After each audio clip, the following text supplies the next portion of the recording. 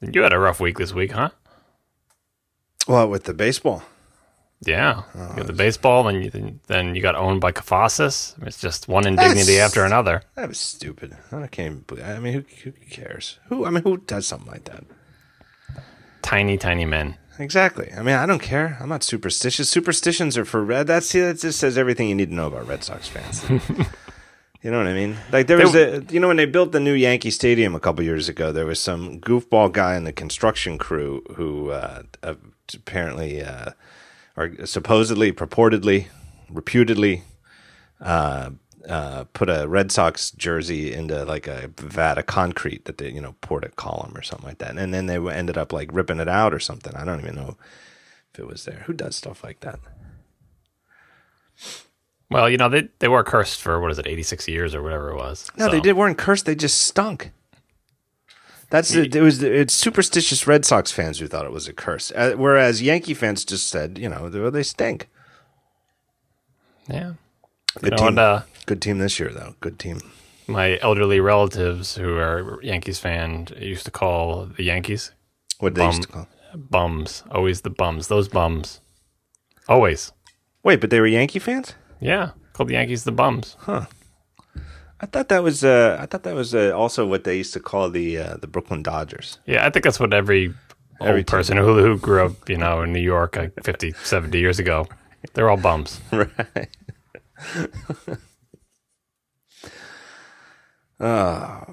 Big week for you last week. You got the review out, right? Yeah, that's why I'm doing all these podcasts. Yeah. I'm in demand for a week and a half a year. Our little, the media, I don't want to call it an ecosphere. What do you want to call it? But the way that there's a bunch of cabal, maybe. Well, but it's more than that, though. There's also people who aren't. Cabal implies that we're implies that there's a plan, and there's not. Yeah, exactly. It's just that there are now shows, and there's more websites and stuff like that. But a lot of people have shows, and now we as indie nerd, whatever we are.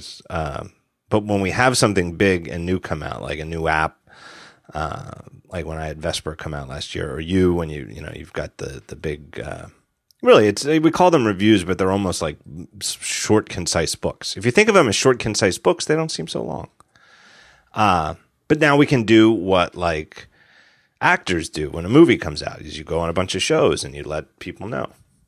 Yeah, I'm hoping that, like, what I try to do is, I don't have to do that. So I don't have to go on all the shows that I don't want to go on. I just go on the shows that I do want to go on. And that narrows it down considerably. Like, because I don't feel compelled to just, tons and tons of offers. Like, hey, come on here, come on. And there's always, offers here and there. But as soon as this comes out, everybody wants a PCU. And I have the luxury, unlike the people who have to go and promote a movie, to pick and choose only a few. Right. So, so you're not going to go on Guy English's stupid show.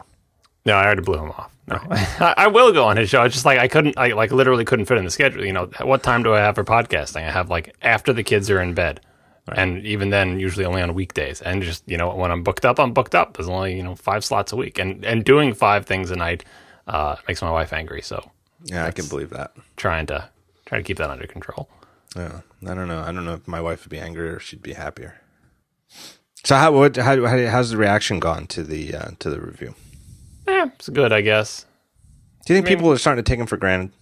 I think it's been tapering off the past few years in terms of just attention on the Mac at all. And so the people who like it still really, really like it. Like that's my core audience of, the people who do like what I do really, really like it. But then for everyone else, it's like, there's this thing. It's all right, I guess. Like if you look at the histogram of, because it's split up into like pages, quote unquote pages, but not really.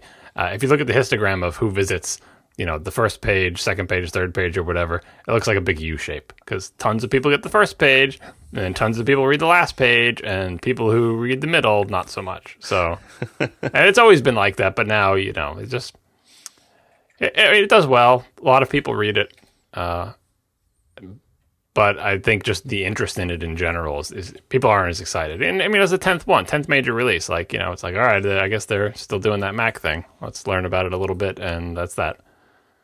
Did you ever think about doing them for iOS too? No, I don't want to do them for iOS. I don't feel like, I mean, like you could say like, oh, well, I do them for the Mac because I've got all this history, being a Mac user since 1984 and everything. Well, I've been an iOS user since pretty much day one too, but it just doesn't feel the same to me.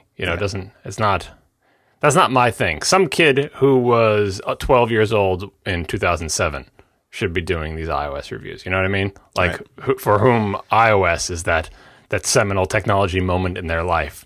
For me, that was the Mac, but it's not. iOS is not that for me. Although, if you look at my reviews, iOS is just like this shadow that looms over the entire thing, because it's hard to even talk about the Mac without, comparing it to iOS and thinking about how it is a reaction to iOS, or how iOS might be a reaction to what it's doing. Like, it's impossible to do an OS X review without talking about iOS. So I do, but I wouldn't want to review the OS proper.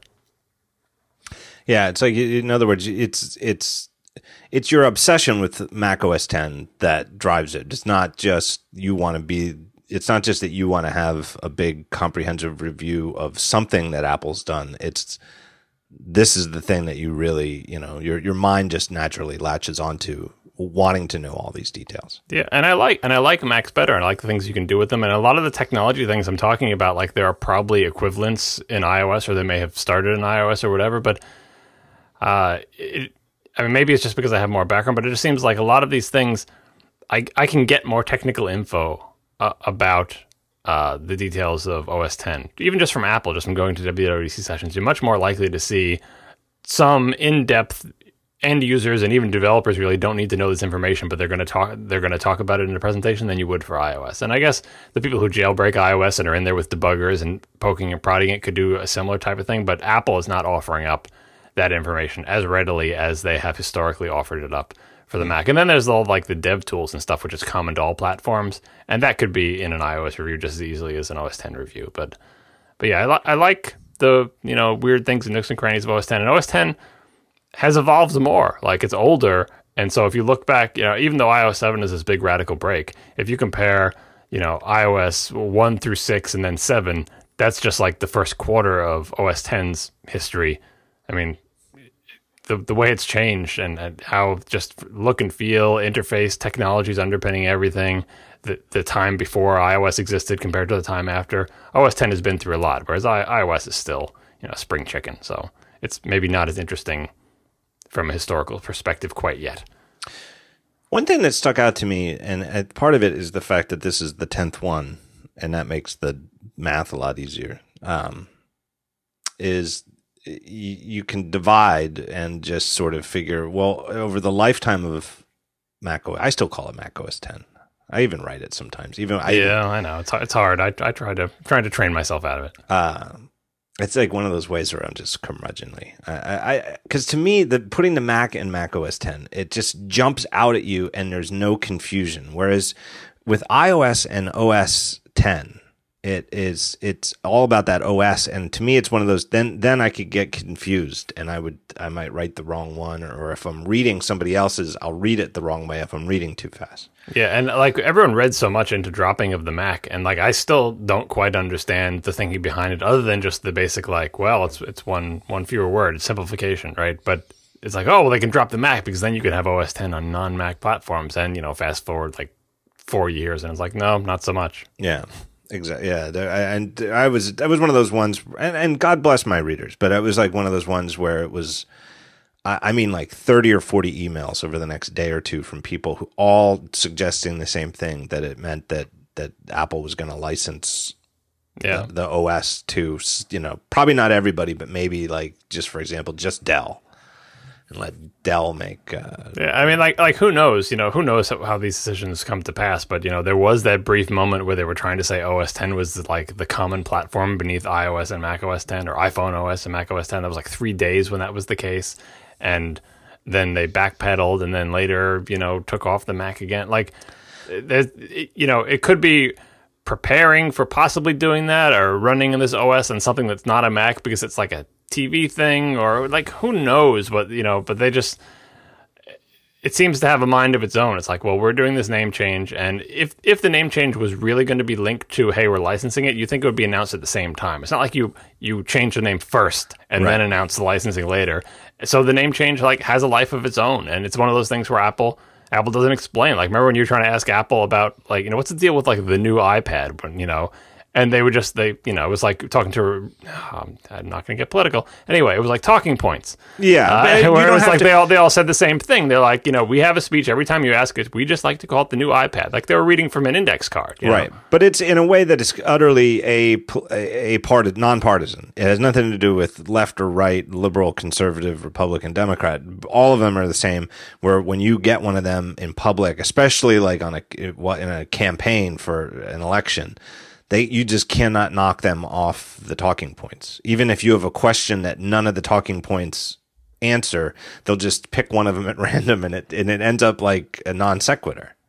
Well, Apple is as disciplined or even more disciplined than political, campaigns at the top of their game, because some political campaigns, good reporters can trip them up or whatever, but the very best, most efficient political machines cannot be tripped up, and they speak with one voice, and they stick to their talking points, right, and they execute their strategy, and it's like talking to a brick wall. I mean, who cares? Like the name of a product's not a big deal, but Apple employs that strategy to great effect. So, right, if they don't want to explain why they change names, they're not going to, and in the grand scheme of things, it doesn't really matter, so we're just left to scratch our heads and go, oh, well, that's what it's called now. So I have a little background on that, and it's not definitive, and I can't, it's off the record. And again, it's not definitive, so I could be wrong, but somebody was telling me that they had the name iPad Air in mind all along, or at least, like this product was on the roadmap for a while, and they knew they wanted to call it iPad Air.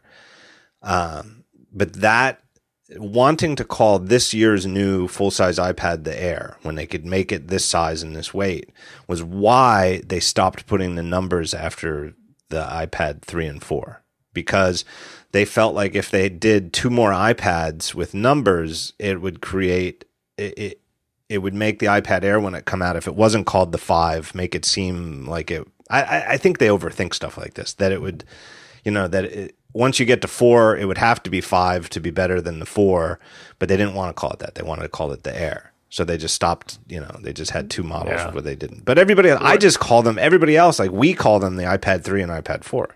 Yeah, and like that strategy, whether they thought it was a good idea or not, like all they did was trade a future scenario in which people expect a number that's one bigger than the previous number for a more present scenario. Right. Because people had all the same stuff happened when it was the new iPad. Right. And so all that stuff that happened, that's what they were trying to avoid. All they did was shift it forward in time, which is fine. Like whatever, I think it's reasonable to take the numbers off the thing. But if it was their strategy to like, we don't want that burden on top of the Air. We want that burden now on top of the iPad 3. Well, you got what you wanted.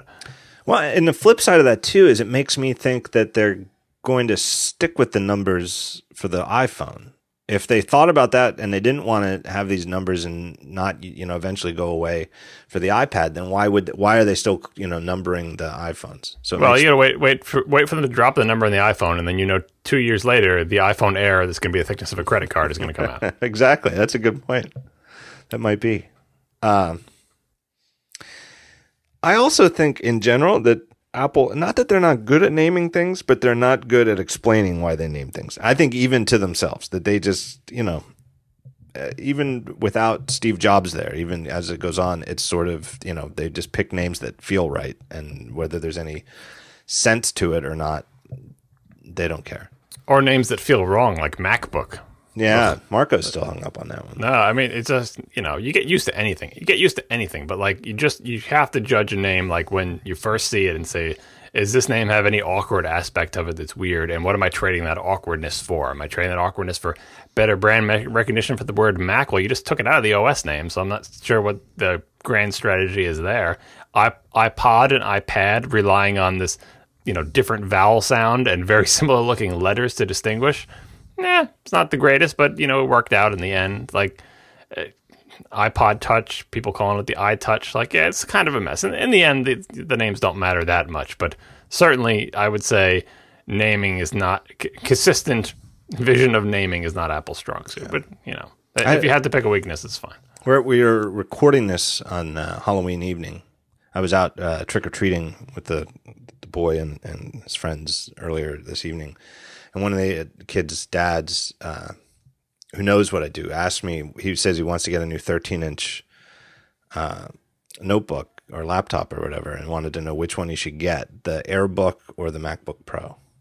I don't think I've ever heard that one before. The Airwalk. Yeah, I mean the name. If you're not, don't follow this stuff. The names Right. all start to sound the same. They all got I in the front of them. There's some sort of Air is like in the mix, and sometimes there's Mac and there's a Pad and Pods, and people don't know. People don't care. I think I had a good answer for him. I think that's become a very easy decision to make. Just off a little bit off the topic here, but to choose which MacBook to buy.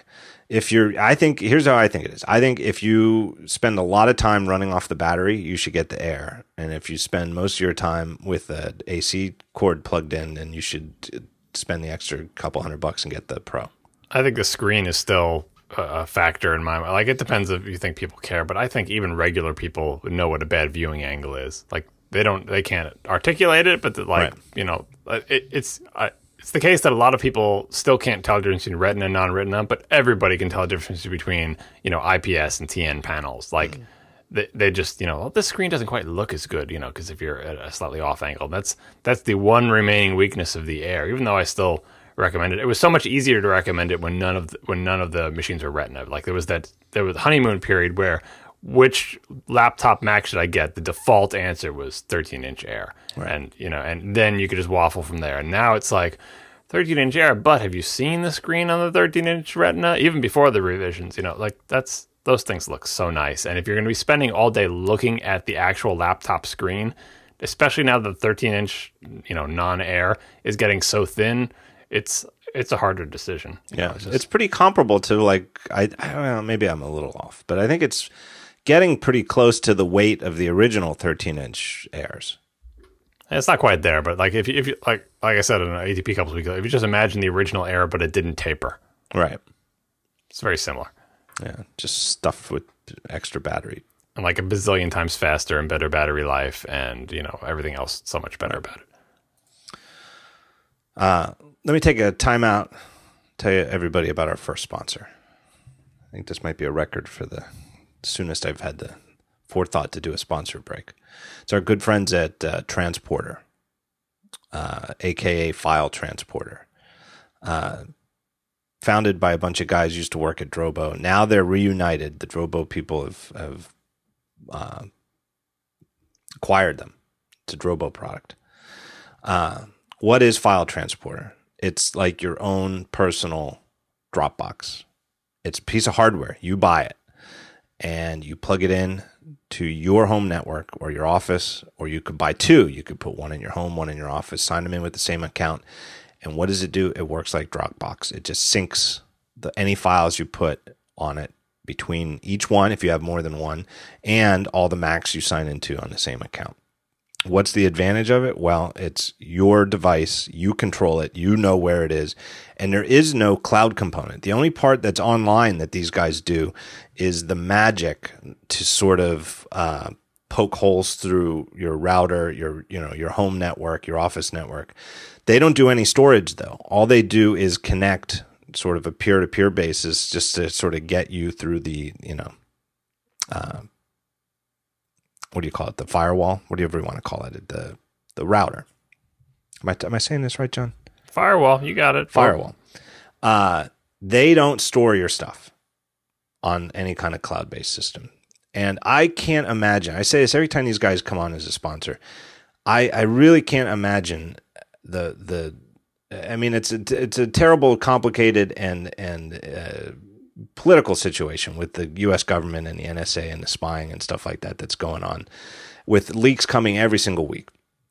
I can't even imagine the forethought that went into them launching this product about a year ago, and then to have this next year of news break out like this in terms of trying to convince people of why you might want to take control and ownership of your distributed, ubiquitous, everywhere you go file storage.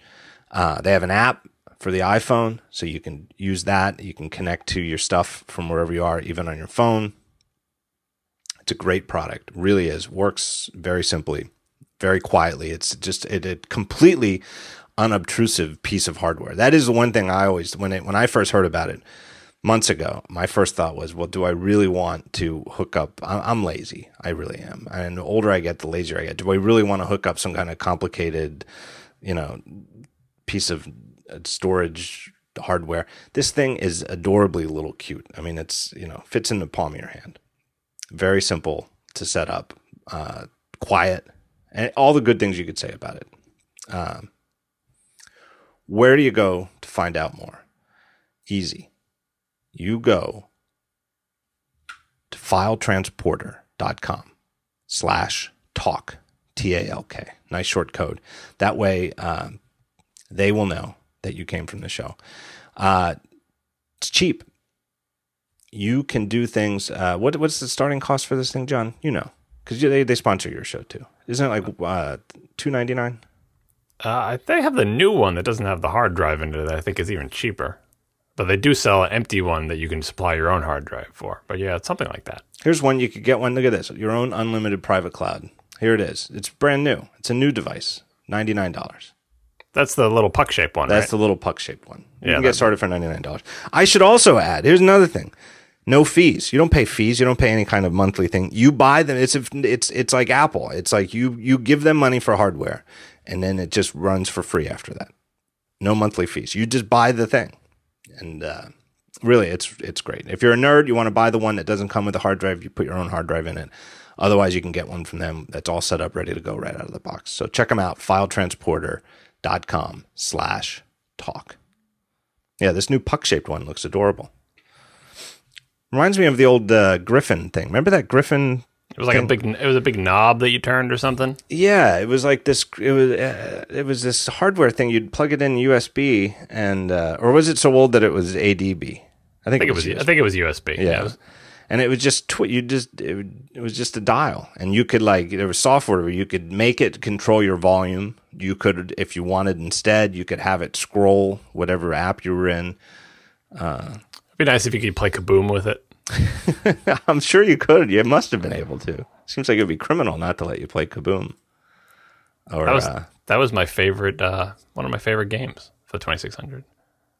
It was a very good game. There was a whole I don't even know what you want to call that. There was a genre of classic video games which was going side to side, catching things. Yeah, and the dial controller, this could just be childhood, rose-colored childhood memory. But I would love for someone to hook one of those things up to find a TV with an RF interface and everything. Hook it up with period correct hardware and see what is the latency between when you turn that little analog knob and when the image moves on the screen, because it just felt like you were directly connected, wired up to that little stack of things, trying to catch the stuff as they fall. Maybe the lag was horrendous and I just don't remember because I was so young, but in my memory, that was the most responsive I move part of my body and an image moves on a screen interface that I can remember. Atari called it the paddle, right?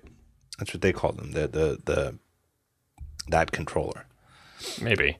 That was the only device, well, or maybe there's newer ones that come. But that was one of the weird things about Atari is it came with two sets of controllers. You had a set of joysticks and a set of paddles because it was for two totally different games or types of games.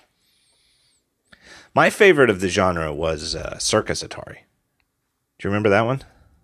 Does not ring a bell. Ooh, that was a really good one. It was the same type thing. It was you were a clown on a teeter-totter. And it just went side to side. And then you had a partner who would jump on a trampoline to start, and you had to catch him. And, you had to catch him on the upside of the teeter-totter. And then he would shoot you up in the air, and then you'd be you'd just go side to side. And there were balloons to pop. It was Breakout, really. But instead of, I don't know what the premise in Breakout is. You were clowns popping balloons. Yeah, my one friend with the 2600 must not have had that game because I never had one. It was good, and it didn't look good. It sounded so stupid because it didn't have any spaceships, didn't have any guns. I mean, you were the box showed you that you were a clown. So it was one of those ones where we got it when we got our family 2600 for Christmas, but my sister and I never played it. And then one day I was homesick, I had the flu or something, missed school, and I was sick of all. Not I was sick. I was ill, but I was also tired, bored of all the games I had. And then I realized there was this Circus Atari game that I'd never really played, and I put it in, and I had 7 continuous hours, just played it nonstop. You should look it up; it's a good one. But it was absolutely dependent upon the paddle. Wouldn't make any sense with the joystick. Yeah. I think the latency was pretty good on those things. I seem to recall that you could get very precise. I don't think there was much. Again, it could just be the haze of 20, 30, I guess 30 years, of memories. But it seems, it was a very simple. There really wasn't much going on. There wasn't much processing going on. I mean, it was just electrical impulses from the paddle into the thing and then just shooting them up on the TV. There's a great book on this that I have not read, but I keep meaning to, called Racing the Beam. Yeah, I think I got a copy of that book, like a courtesy copy as the writer of Daring Fireball, and I never read it, but it's somewhere on my list of books I actually want to read. Yeah, and I think the title is a reference to the practice of trying to do computations. The electron beam is scanning left to right, doing a rows at a time of the television in your CRT. And it was, there wasn't enough memory to do anything for an entire screen image. So what you would do is do some calculations and the beam would start to draw them. And then you would ditch what you did and start doing new calculations before the beam got to the row that you were figuring out what it was going to look like. Right.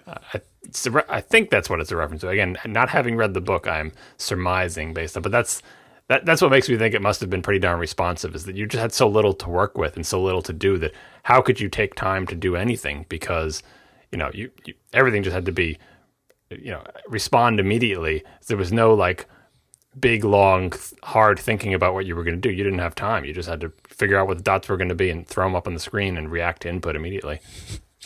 One of my friends from college, I don't know if he listens to this show, but if he's out there, hello, Andrew Ross, good friend from college, but I know he reads the site. And he corrected me a couple weeks ago. Somehow Pac-Man came up on Daring Fireball, and I called the bad guys ghosts. But they weren't ghosts. They were monsters. That was what were the bad guys in Pac-Man? According to the official game, they were monsters. But Atari called them ghosts for the Pac-Man version, or the Atari version of Pac-Man, because they couldn't figure out a way to animate all four of them at the same time. And so they would draw each of them only 1/4 of the time. And so they looked flickery and transparent because they were only drawing one at a time of the four ghosts or the four monsters. So they just instead of calling it a bug, they just renamed them ghosts and called it a feature. Well, they do look kind of like ghosts. They do look kind of like something with a sheet over its head with two eye holes cut and like a ragged bottom to the sheet, Right. So it fit quite well. But yeah, the monsters thing, it just sounds like a bad translation of whatever the word is in Japan for these things, and like, well, that roughly means monster, whatever. It's a video game. Who cares? Yeah, no, it probably came out because of your what do you call it? Talk. Didn't you do that at Webstock? No, you know what? I think. Well, maybe it was. Maybe it was my website. Maybe that's what it was, because I don't even think I linked to that talk on Daring Fireball, though. But maybe he just saw it because somebody else... Yeah, I don't know how I saw it, but I came up in a Twitter feed or whatever. Maybe just the Webstock account and someone retweeted it or whatever. Yeah. Yeah, and I do think, though, that you're right, though, and the reason that I remember them as ghosts is because they do. They have that classic, sheet over a head look. Like from Charlie Brown special. Yeah. I didn't see any kids dressed like that today. You don't see that anymore. Me neither. See any good costumes on the kids? Nah, that's all right. I mean, we don't get a lot of kids here. We get like maybe, 3/4 of a bowl of candy's worth of kids. And it's mostly like younger kids with parents, and some of them are cute, but nothing super impressive. Also, not a lot this year. Not a lot of the kids who are not really dressed up, like the kids who are a little bit too old to be trick or treating and didn't even put in the effort to put on a thing, but just want free candy. Yeah. When we do trick or treating, usually my wife goes out with the kids, and I'm the person who mans the house, so we can hand out candy and be a good neighbor or whatever. And let me tell you, you can learn not everything you need to know, but you can learn a hell of a lot in about 3 seconds about every kid that comes to your door, based on how they deal with the candy situation. Because some people, when you come to their door, they let you know immediately how it's going to be. I just simply extend the bowl and do not offer any advice about how many candies you should take or anything like that. Some kids ask, how many can we take? Some kids don't ask and just take one. Some kids don't ask and take 2 handsful. Some kids, some kids try to take one and say thank you, but then rotate around their friend and come on the other side and take another one and say thank you. And you could just I should taking these kids' names down. All right, I got your number. Yep, okay, I know about you. Whoa, okay. It is a 30-second personality test for young children, how they deal with that bowl of candy. Jonas would certainly be a take one. He's very without asking. Like, if you extended it, the bowl, then he would reach in and very selectively pick whatever take a look and pick one thing that he thought looked best. So the people asking, and it's also about the way they ask. Because some people are asking is they just want to make sure they're not doing anything bad, but they're also asking because they're hoping the answer is not one. And I give different answers to different kids, because I'm running an experiment here. It's like, depending on how the kids look or whatever, sometimes I say 1, sometimes I say 2. Really, towards the end of the night, I want the bowl to be depleted so we don't have leftover candy, so I give higher numbers. But then occasionally, the kids will come, and I'll see a couple of greedy people in there, and then one of their friends will ask, and I'll say 1, actually. Not like I'll just say 1. I'm trying not to interfere with the experiment, but fascinating. I should film it. You should tell them, take what you feel you deserve. No, that's let your conscience be your guide is what I almost say to these kids, but I feel like they'll, I don't want to be the weird house. Take what you've earned. Right. What kind of candy do you give out? My wife buys it. It's just little miniatures. I responded to Marco and Tiff's tweet about their candy and which candy do you think would go first.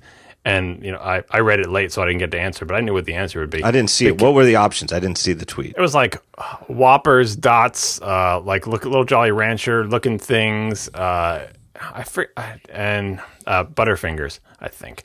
And maybe they weren't Jolly Ranchers. They might have been gum, but the kids, I've learned this from doing Halloween, they love the crappiest candy. Whatever is just like sugar, just like Nerds or, Dots were the first one to go there. Just terrible, completely sugar candy. My memory from childhood is that you always go for the chocolate first, even when we were little. It's like, are you crazy? Snickers bar versus anything else? Like, you're not going to... Who wants a Jolly Rancher? Who wants a piece of gum? Who wants Nerds? Who wants Dots? Everyone wanted chocolate. But kids these days... They want Sour Patch Kids. They want Dots. They want Skittles. And what we get is Snickers bars, Milky Way bars, Three Musketeers, Butterfingers, and also Skittles and some other type of candy. And the terrible crap sugar candy always goes first, and it boggles my mind. Yeah, I think I've told this story before. I think back on the old show with Dan, but the gold standard for me. In my neighborhood growing up as a kid was always full-size pack of Reese's peanut butter cups. The old 2-packs, right? You'd get 2 whole peanut butter cups or some other similar full-size milk chocolate covered candy bar. A full Snickers or a full Hershey bar. A lot of people are doing that. Like it's a trend. I mean, and Andy Anako just posted that that's what he was doing. But like the full-size ones... That would start to get spendy with the amount of kids that we get. And honestly, I don't think their parents would probably give us the stink eye of giving like this 2-year-old kid a Snickers bar the size of his forearm. Right. It's not, I know what it's like to have kids. At least with the small ones, you can say, okay, you can have one candy and they eat one and they're not wired all night. You eat one of those Snickers bars, that's too much. I remember there was the Stanavich family in my neighborhood growing up, and Mrs. Stanavich was always really into Halloween. She was just one of those moms who just loved it. They had a pretty cool house, and it had like a second floor porch. I don't know what you call it, like a balcony / porch on the second floor. And they always, every year, they hung up like a witch. It was one of those like tricks of perspective where I'm sure in real life she wasn't actually a 5-foot tall mannequin. She's probably more like 4 feet tall or something. But from the street, it looked like a full-size witch on a broom hanging up there. And some, like theatrical, some kind of lighting to light her up, and it looked great. She always gave out full-size candy bars. And because she knew me, because I was like, like around the corner, she would like let me take 2. And then I would be like, really? I would think like, is this a trick? I'm going to get in trouble when I accept the second one, right? This can't be true. The second one's filled with razor blades, though. Is that still a thing? Does that ever? I don't know. I don't think kids know about that these days. Like these days, when the kids come, we had a separate bowl for peanut free. Like that's the level things are, in our neighborhood, right? Because like the kids come and they ask for it. They say, "Do you have any peanut free?" And I say, "Actually, I do." There you go. Ready for it. Yeah, the razor blade thing. That's got to be one of those things that like never actually happened. No, I don't think it ever did. But like just the thought of it was just. Right. It was enough. You just turn it over in your mind as a little kid. It's like, I love candy and I love Halloween, but biting into a piece of candy and finding a straight razor cutting into the roof of my mouth would not be good. It didn't stop you. You'd still get the candy. You'd still eat it. But and I remember the other one too was, I don't know if it was because somebody figured it out that, hey, it doesn't even make that. It would actually be like kind of hard to put a razor blade in a candy bar and then seal it back up. The other one was that there were rumors that some people put straight pins in them. Just it's easier to sneak in there. The thing was like they give you an apple, and the apple would have the tiny thin straight razor in it, and that you could sneak in there. And that's just like you bite into an apple, you don't want a razor blade being involved there. But yeah, that's all just things that to scare kids. As far as I've never read an actual documented case of it really happening. Which is pretty amazing considering how prevalent that myth was and how much, copycat people do crazy things like that. Exactly. Like nobody would ever think to do it until it became a prevalent meme. And then all sorts of weirdos would think, well, maybe I should do that. I guess maybe weirdos have trouble attracting children to their houses on Halloween. Because there really are things. Like, I don't really think it was ever a thing where that was an actual problem. But I know that there were things where you can take your Halloween candy to, like, the emergency room and get them x-rayed. I mean, that's, like, an actual thing in some places. And it's like, imagine if you actually, like suffered some kind of accident or injury on Halloween and you're waiting. You always wait too long in the emergency room. And then you got to sit there and wait for kids to get their damn Snickers x-rayed. They get their candy irradiated. Right. Yeah, they do stuff like that. I think it just make parents feel better. But yeah. I guess they could offer that as a service at the airport, too. Like, take one of the TSA lines and let kids walk through with their candy and see if it sets it off. No, then you'll just see the candy like naked without the wrapper, but you won't actually see what's inside it. See all the gummy bears genitalia. Smooth as a Ken doll. Mavericks. Have you gotten used to the name? Yeah, I'm fine with it. I mean, like in the grand scheme of things, it's weird and awkward, but it's fine. It's not like MacBook. It's not like Wii. It's not embarrassing. It's just eccentric, which is fine. Right. And apparently it did start. I read that the story behind the name of the location was that, at some point in the 60s, I guess it didn't have a name until then when, like surfing culture got to be big. And then a bunch of, hippie surfers in the 60s found this great beach, and one of them had a dog named Maverick.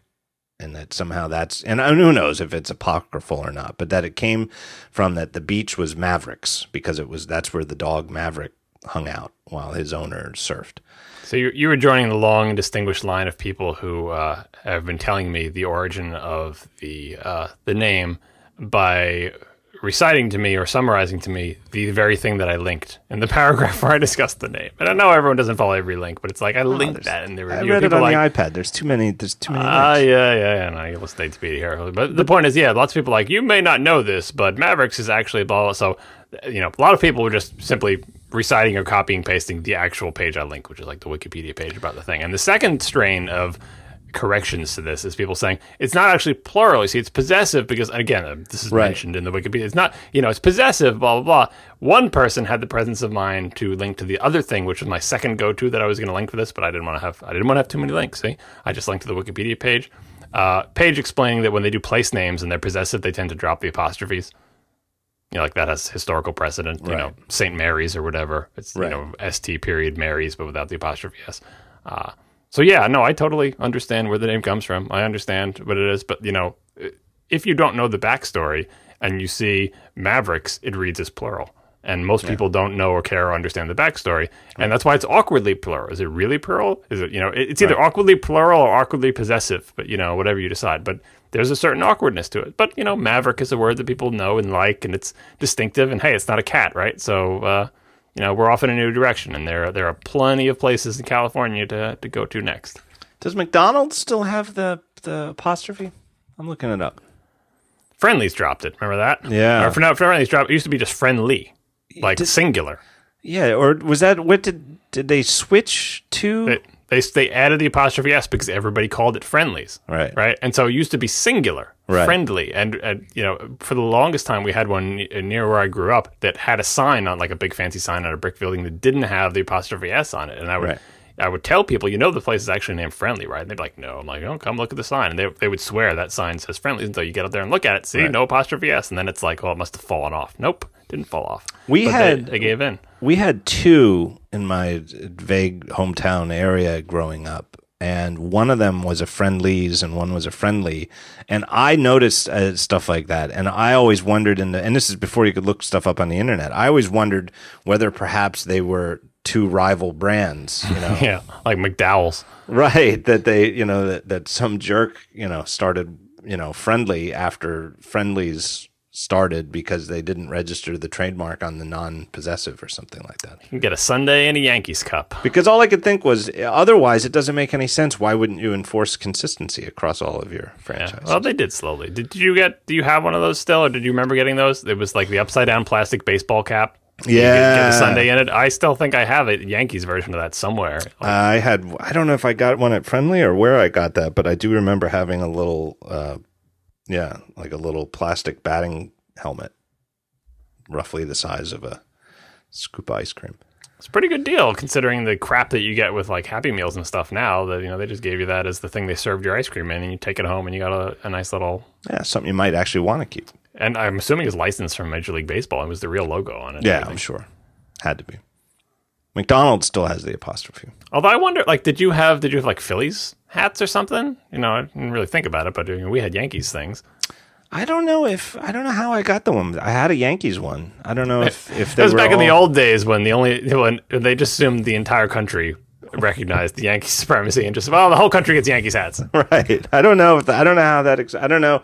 Or for all I know, I don't remember getting it. I just remember having it. And for all I know, some relative of mine got it somewhere else and, you know, let's get one of those for John. Keep it for him. I don't know. But I remember having the little hat.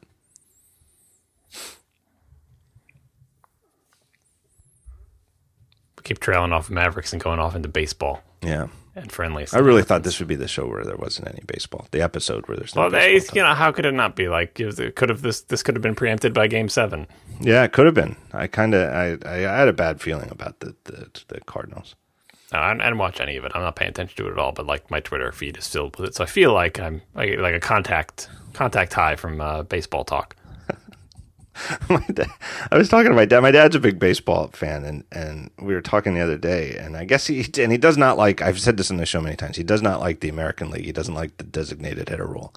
So he just, you know, he watches sports and he likes baseball, but he doesn't watch a lot of. He won't just, like, if it's two American League teams playing on TV on ESPN or something, he won't watch. And so he was really kind of unaware of the whole beard situation with the Red Sox until, I mean, he'd heard about it, but then he was watching the World Series and he was like, he said that the Red Sox look like the type of guys, if you saw a couple of them in the bus station, you'd just walk the other way. Yeah, no, I knew about the beard thing, but only like, you know, academically, like I understood the concept, and then I'd caught a piece of a game, and I'm like, "Oh, right, this is out of control." You know, someone had a good tweet. I forget who it was. It might have actually been Dave Poger. No, maybe it was a comedian saying, you know, after the series, the Red Sox are going to go back to their normal jobs of driving a carriage for the Amish. Right. Like there were just some serious beards, like, you know, Jebediah caliber beards poking out of these people here, and that's, you know. They just look like the type of people who don't bathe. Yeah, maybe they don't. I don't know. It's not a good look on a lot of them. Like looking a little scruffy is good, but once it goes out into, you know, Amish / homeless person, like it's too much. It doesn't look classy. No, it does not. I mean, yeah, like I don't know enough about baseball to know. I see you making the comments about like the weird alternate uniforms and stuff like that, but all sports teams go through some awkward phase with their outfits, but if you had to pick a team that aesthetically is the Apple of baseball, it would be the Yankees with the pinstripes, because it's classy and simple and straightforward, and even their logo is, you know, it's not like a, weird teal looking thing. Like the Red Sox have a certain class to them, but when you have someone with that big giant beard and like the bright saturated red, it starts to look a little bit Ronald McDonald. It did accentuate the un-Yankiness of the Red Sox. Yankees, in fact, famously have always had a grooming code, in the 70s, and maybe even early 80s, when men's fashion was such that the hairstyles were longer. The Yankees would occasionally get dinged by George Steinbrenner, like, "Hey, you got to go get a haircut." So do they have a Don Mattingly exception? Mattingly got in trouble for his hair at one point later in his career, and it just became like a weird thing. Like, it was just sort of like an 80s mullet type look, and it wasn't really long hair, but I don't know. It was like Steinbrenner got a bee in his bonnet over it, and but Mattingly was already like the team captain and a perennial all-star, and I don't know. I just remember as a kid thinking, boy, what a silly thing for the Yankees to be worried about, because they stunk at the time. And also the facial hair. You can't. It's like working at Disney or something like that when you're on the Yankees. You can't scare the kids. But, that Mattingly had the big handlebar, right? Right. You could have a mustache. Couldn't have a beard though. I think the most you can get away with is, I know that there's a lot of pitchers who don't like to shave before they pitch. So you can go like 3 or 4 days without shaving. You don't have to shave every day, but you can't grow a beard. I guess catchers can be Quasimodo. It doesn't matter what they look like. Right? Yeah, nobody ever sees behind their the mask. Nobody ever sees their face. No one ever sees their face or their prehensile tails. Yeah. Are you sad to see the big cat names go? No, because I think they were out. Like, I would have liked to see a Lynx in there somewhere. I think that's the only one that they left on the floor. Because I think that's kind of a cool name. It's got an X in it. It's interesting. But that would have to be kind of like a middle name. And once you go Lion, where can you go? I mean, even Mountain Lion's a cop-out. Like, yeah, I guess it's like Lion, but different. But Mountain Lion is, Mountain Lion is nothing compared to Lion. It's, it's not Lightning Bug and Lightning, but it's close. Yeah, and Snow Leopard was sort of, it worked on 2 levels, where it got them an extra year without coming up with a new cat, and it really did fit that release in terms of it famously being the quote unquote no new features release. And Snow Leopards look cool. Yeah. Like, I mean, a lot of it, you got to pick cool looking. Lynxes probably don't look that cool, but the name is cool. So that's probably the only one they do. And it's kind of a shame they never got to, like, when they did Cheetah and Puma, they were not into putting the cat branding out in your face. Yeah. Like, that was just behind the scenes, and then they burned those 2 names. And, like, and Cheetah is great as, like, the ultimate inside joke by the people who are putting out that OS. Yeah. Like, oh, yeah, what are we going to start with? Yeah, we're going to call this one Cheetah. I tend to think, I don't even know if that's the origin. If it wasn't like, hey, let's give them big cat names. It was, oh my God, this thing is so slow. Let's call it Cheetah internally. And then somehow it stuck. Yeah, and then there's the wine names, which at least they had the good sense. The marketing department had the good sense not to try to go with wine names, which they continue to have. I don't know about this. Yeah, they all the OS releases, I think all of them have a super secret code name, especially now that when the code names became, it started with Jaguar, where they started to become the marketing names as well. They have wine names, and I'm assuming it's Bertrand. I mean, you got to go with that. But even up to Lion, I think Lion was like Barolo or something. I don't drink wine, so I don't know a lot of wine names. So Pinot was maybe 10-3 or something. I don't remember the name. Some Apple person could send you an email and tell you what all the wine names were and are. But if you like grep through the various shell scripts and other readable things, occasionally you can find a comment or a reference to a name of a wine, and that's what they're talking about. I forget if I talked about this, and if I did, I would think it might have been when you were on the show. Also, could have been in person, like at WWDC. I don't know, but if I'm repeating myself, forgive me. I don't know. I forget what it's been on this show 3 months ago. But the other names that went unused but couldn't, for obvious reasons, I was talking to somebody at Apple about them, was, how could they, if they wanted to, how could they have gotten another cat? Cougar, which they didn't want to use for the connotation in pop culture of, older women who chase young men. But Cougar is a pretty cool, until recently, I think they could have used that. I think that usage of Cougar is kind of a modern thing. And I think they could have gotten over that. I don't know that the snickering over calling a version Cougar would have lasted any longer than the snickering over iPad. Yeah, it would have blown over, and it was a perfectly serviceable name, right? What is it? It's what are they going to call the big one? The Maxi Pad. I think Cougars. There was John Cougar Mellencamp. It's a pretty cool cat. What was the other one? Can't remember. There was one more that they could have. Ocelot. Ocelot is, is one. I think I could swear I've had this conversation before. I just can't remember if it was on the show or not. Jonas used to play when he was the 7 and 8 year old little league teams in the league he played here in Philly. All the teams had big cat names, and I think that there were 10 or 11 teams in the league, so it was a little bit more than maybe there were 12 teams, so it was more than the OS releases, and there was an Ocelots, which I think is probably the worst. It's most of the kids couldn't even spell that.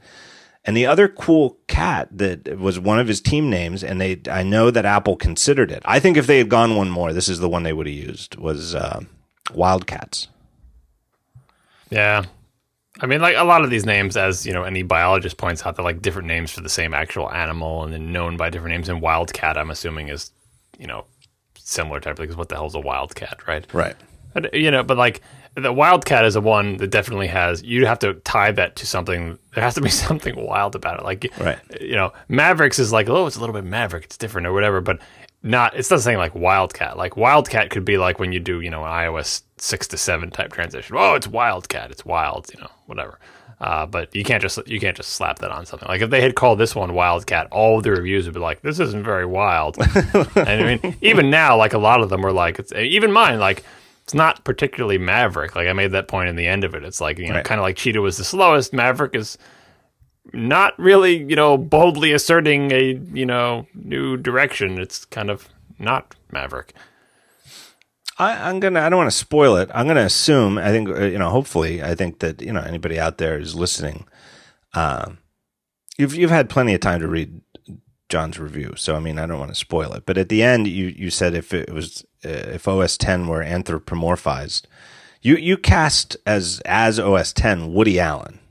And you said iOS would be the suave coolness of Brad Pitt. I could totally see Brad Pitt as iOS anthropomorphized. I wouldn't say Woody Allen, though. Well, I say not the OS, but this particular release of the OS, because it's kind of like, oh, well, I don't know about this whole wood thing. We're going to get the wood out there, but, I think everything is okay if we'll leave it the Felton Game Center. This is my Woody Allen impression. That's pretty good. I'm really enjoying that. Woody Allen is kind of cool in some of his movies, right. But he also can get easily flustered and seems uncertain, right? And so this thing is like, it's kind of got a little bit of, Woody Allen is smart and resourceful and introspective. Like that was the subhead of this thing of like time for introspection. It seems like OS X is like looking at itself in the mirror and go, what am I going to do with my life? And it's wiped off a lot of the crap that was added to all those applications, making them look like books and look like the iOS apps. But that's all it's done at this point is wipe the stuff off. Like it just smear, leather gone from calendar. But it's not like, oh, let me just radically rethink all these applications. And some of them it didn't even get time to clean up. So it knows it doesn't want to be. It knows what it doesn't want to be, but doesn't even have the time to rewind it. And so that's why I'm looking for something that's like, Woody Allen is what people have different impressions of Woody Allen. So that's difficult to say. Like when most people would not think of the Woody Allen, like maybe if you're a neurotic New Yorker, you will look up to Woody Allen in some degree, but other people might look at Woody Allen as just entirely like the, sort of nervous, sweating, fidgeting type of thing. But there are admirable things about Woody Allen, but he also has that angle of uncertainty and, always questioning himself. Yeah. I guess there is this sort of introspection is a good way to put it, where that's really where most of the changes in Mavericks are. It's really obvious. You don't even have to read a 24,000 word review to figure out that it doesn't really look different than before, other than, as you said, in the case of specific apps that have been let's use the S word, skeuomorphized. Use the F word, deforestalled. Deforestalled, right. But what did they end up looking like? They've really, all those apps, like Contacts and et cetera, really just look like generic apps. It's just a very straightforward, right out of AppKit. Well, and not even that, because if you had made them straight with AppKit, they would not be like they are. What they are is like underneath that, it's like makeup. If you wipe off all that makeup, underneath there is like just the thing that was always under there, because it's strangely structured, like Contacts, where they had the 3 panes out of the books or whatever. You're right. Now, once you get rid of the book art, it's like, would I ever make this window if I didn't know that previously it had started as a book type thing? And they made the 3 panes more or less independently resizable, so you can get it into arrangements that would never correspond to a book that always had to be split down the middle. But if you just started from scratch and said, make me a Contacts window, you would never make a window like that. It only makes sense if you look at, I see it used to be covered with a book, Right. or the notes application. I see this used to be yellow lined paper, and then this was a sidebar. Now it's just kind of like this beige thing. Like, you have to know where it came from for the current windows to make sense. Otherwise, they look kind of small and squinty and strange and use weird fonts and don't look like, Mac apps at all. They look like iOS apps that have, been scoured down. And that's more or less what they are. And again, I assume it's because they didn't have time to do anything else. They said, well, we're sure as hell not shipping that leather stuff anymore. That was the easiest one. Okay, just replace it with a gray header and throw a little bit of, thin Helvetica in there for like the month name or whatever, but they're not entirely rethought. It's just like, backpedaling. Yeah, notes in particular, I think, really kind of sticks out, because like you can like double click a note to open it into its own window, but it doesn't have a standard window title bar at all. It's still like a... Yeah, it used to be like a little yellow sticky note, and now that they're not that yellow anymore, now it's just like a weird window. It doesn't read that well, and like. Reminders kept like whatever that crazy black stuff is. It's like, well, they didn't have time to redo reminders. They didn't have time to redo Game Center. It's just too much graphics, and all those people are too busy working on iOS 7 now, and whatever. It's sort of like, if you want to go with the anthropomorphized thing, it's sort of like somebody who's like sobered up after like a long bender. And Game Center is like the face tattoo. Yeah, sort of. Or, it's, maybe a face tattoo is a little tough, or a little out there. But yeah. I was going for the Hangover, which I haven't seen. But it's, it's the lampshade on the head. And it's like, well, it's like you wake up and you're just like, geez, I'm just going to put on a t-shirt. Call it dressed.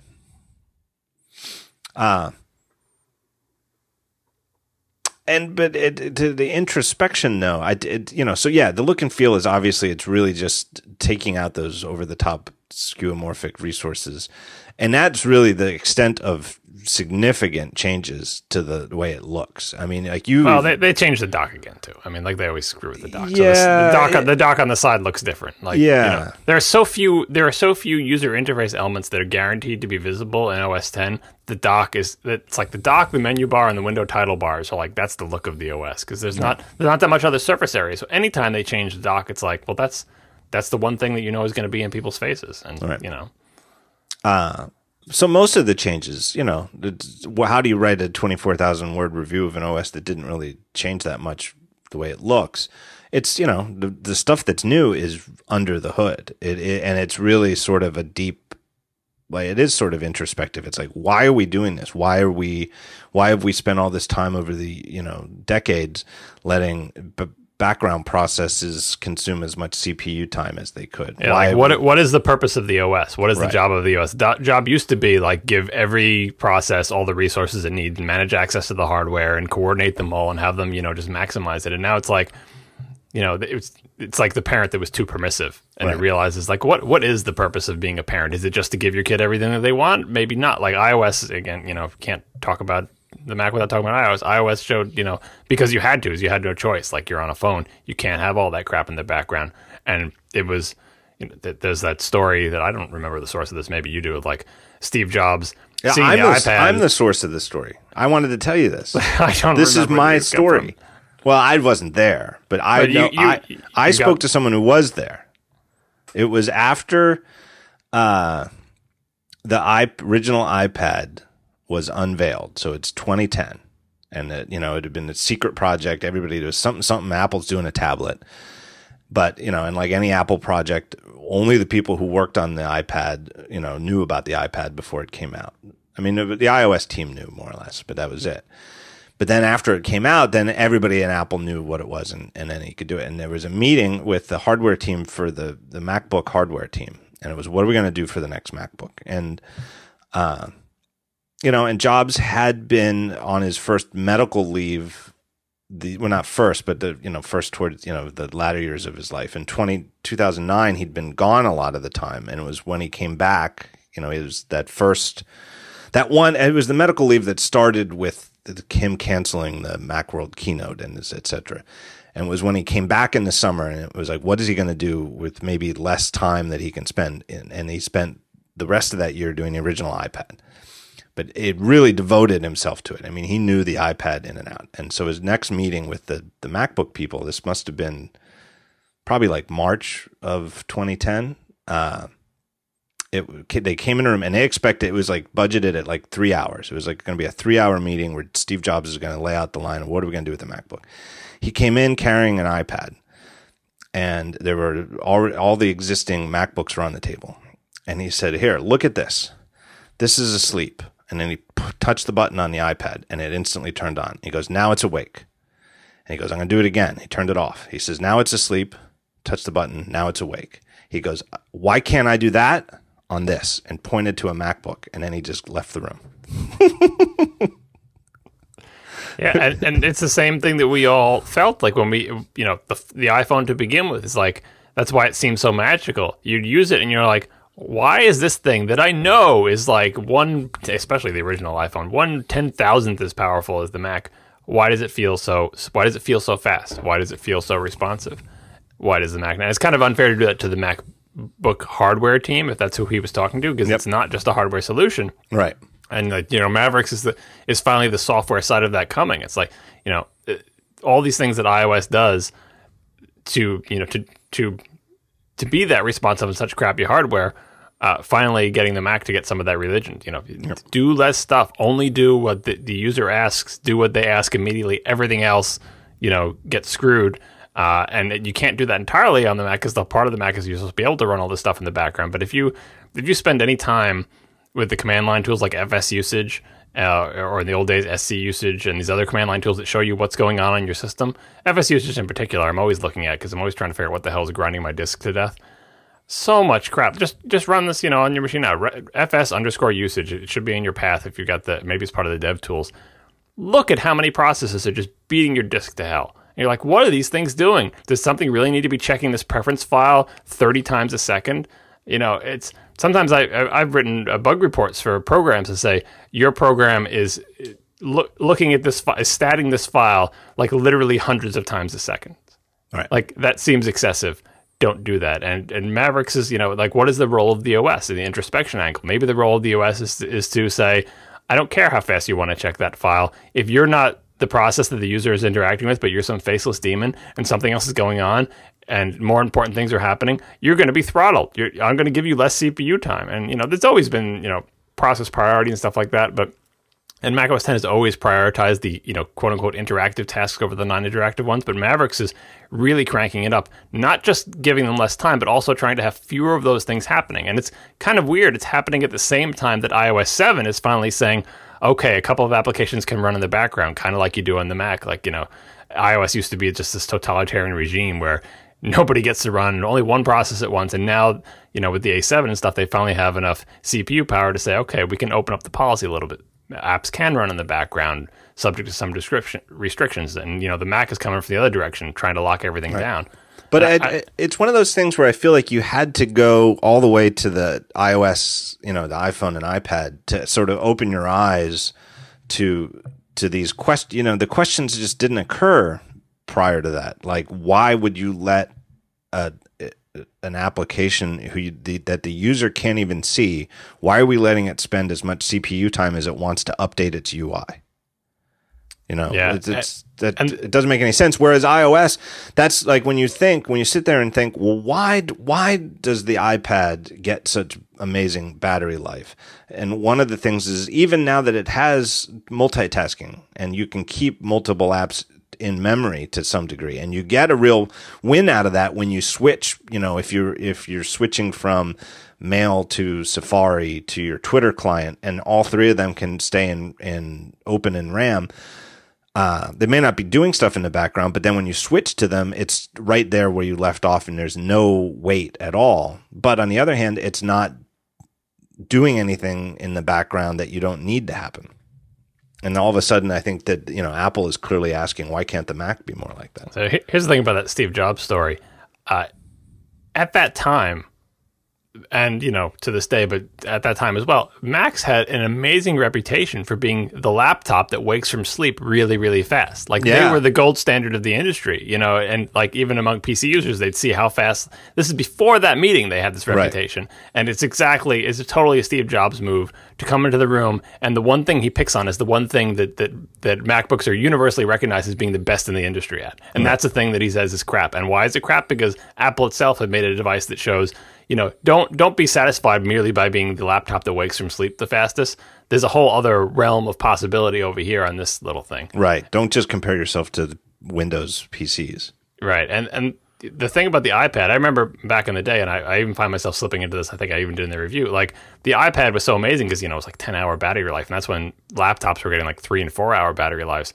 And you look at it and you're like, how the hell does this thing have a 10-hour battery life when the battery for like a MacBook Pro or whatever weighs more than the entire iPad screen and all, right?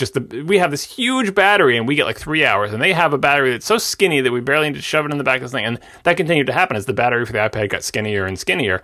It was like, the Mac laptops had bigger batteries, and now finally with Mavericks, even before that with Haswell, like finally Mac laptops are getting the benefit of having just massively more battery than the iPad. Because the iPad now has this little tiny sliver. The iPad Air has like a battery. It's probably like a sheet of paper inside there. There's no room in there. How the battery is so tiny compared to the battery in a 15-inch MacBook Pro, which is just a whole, 7 big chunky cells. Right. They're still small, but like, and like a MacBook Air with running Mavericks, you're getting like 14, 15 hours of battery life. So now suddenly, all right, the world makes sense again. The thing with the bigger battery does get more battery life, whereas before it was like the thing with the bigger battery gets a third of the battery life of the iPad. Right. Why in the world does even the 11-inch MacBook Air, which clearly has the smallest battery of any MacBook, because it's the smallest anything in a MacBook, but if it weighs 2.5 times as much as an iPad, how could it not get better battery life? Or at least match it or something. Yeah, but it was, and I think it's only really with this year's models that it really jumped past it. And like you said,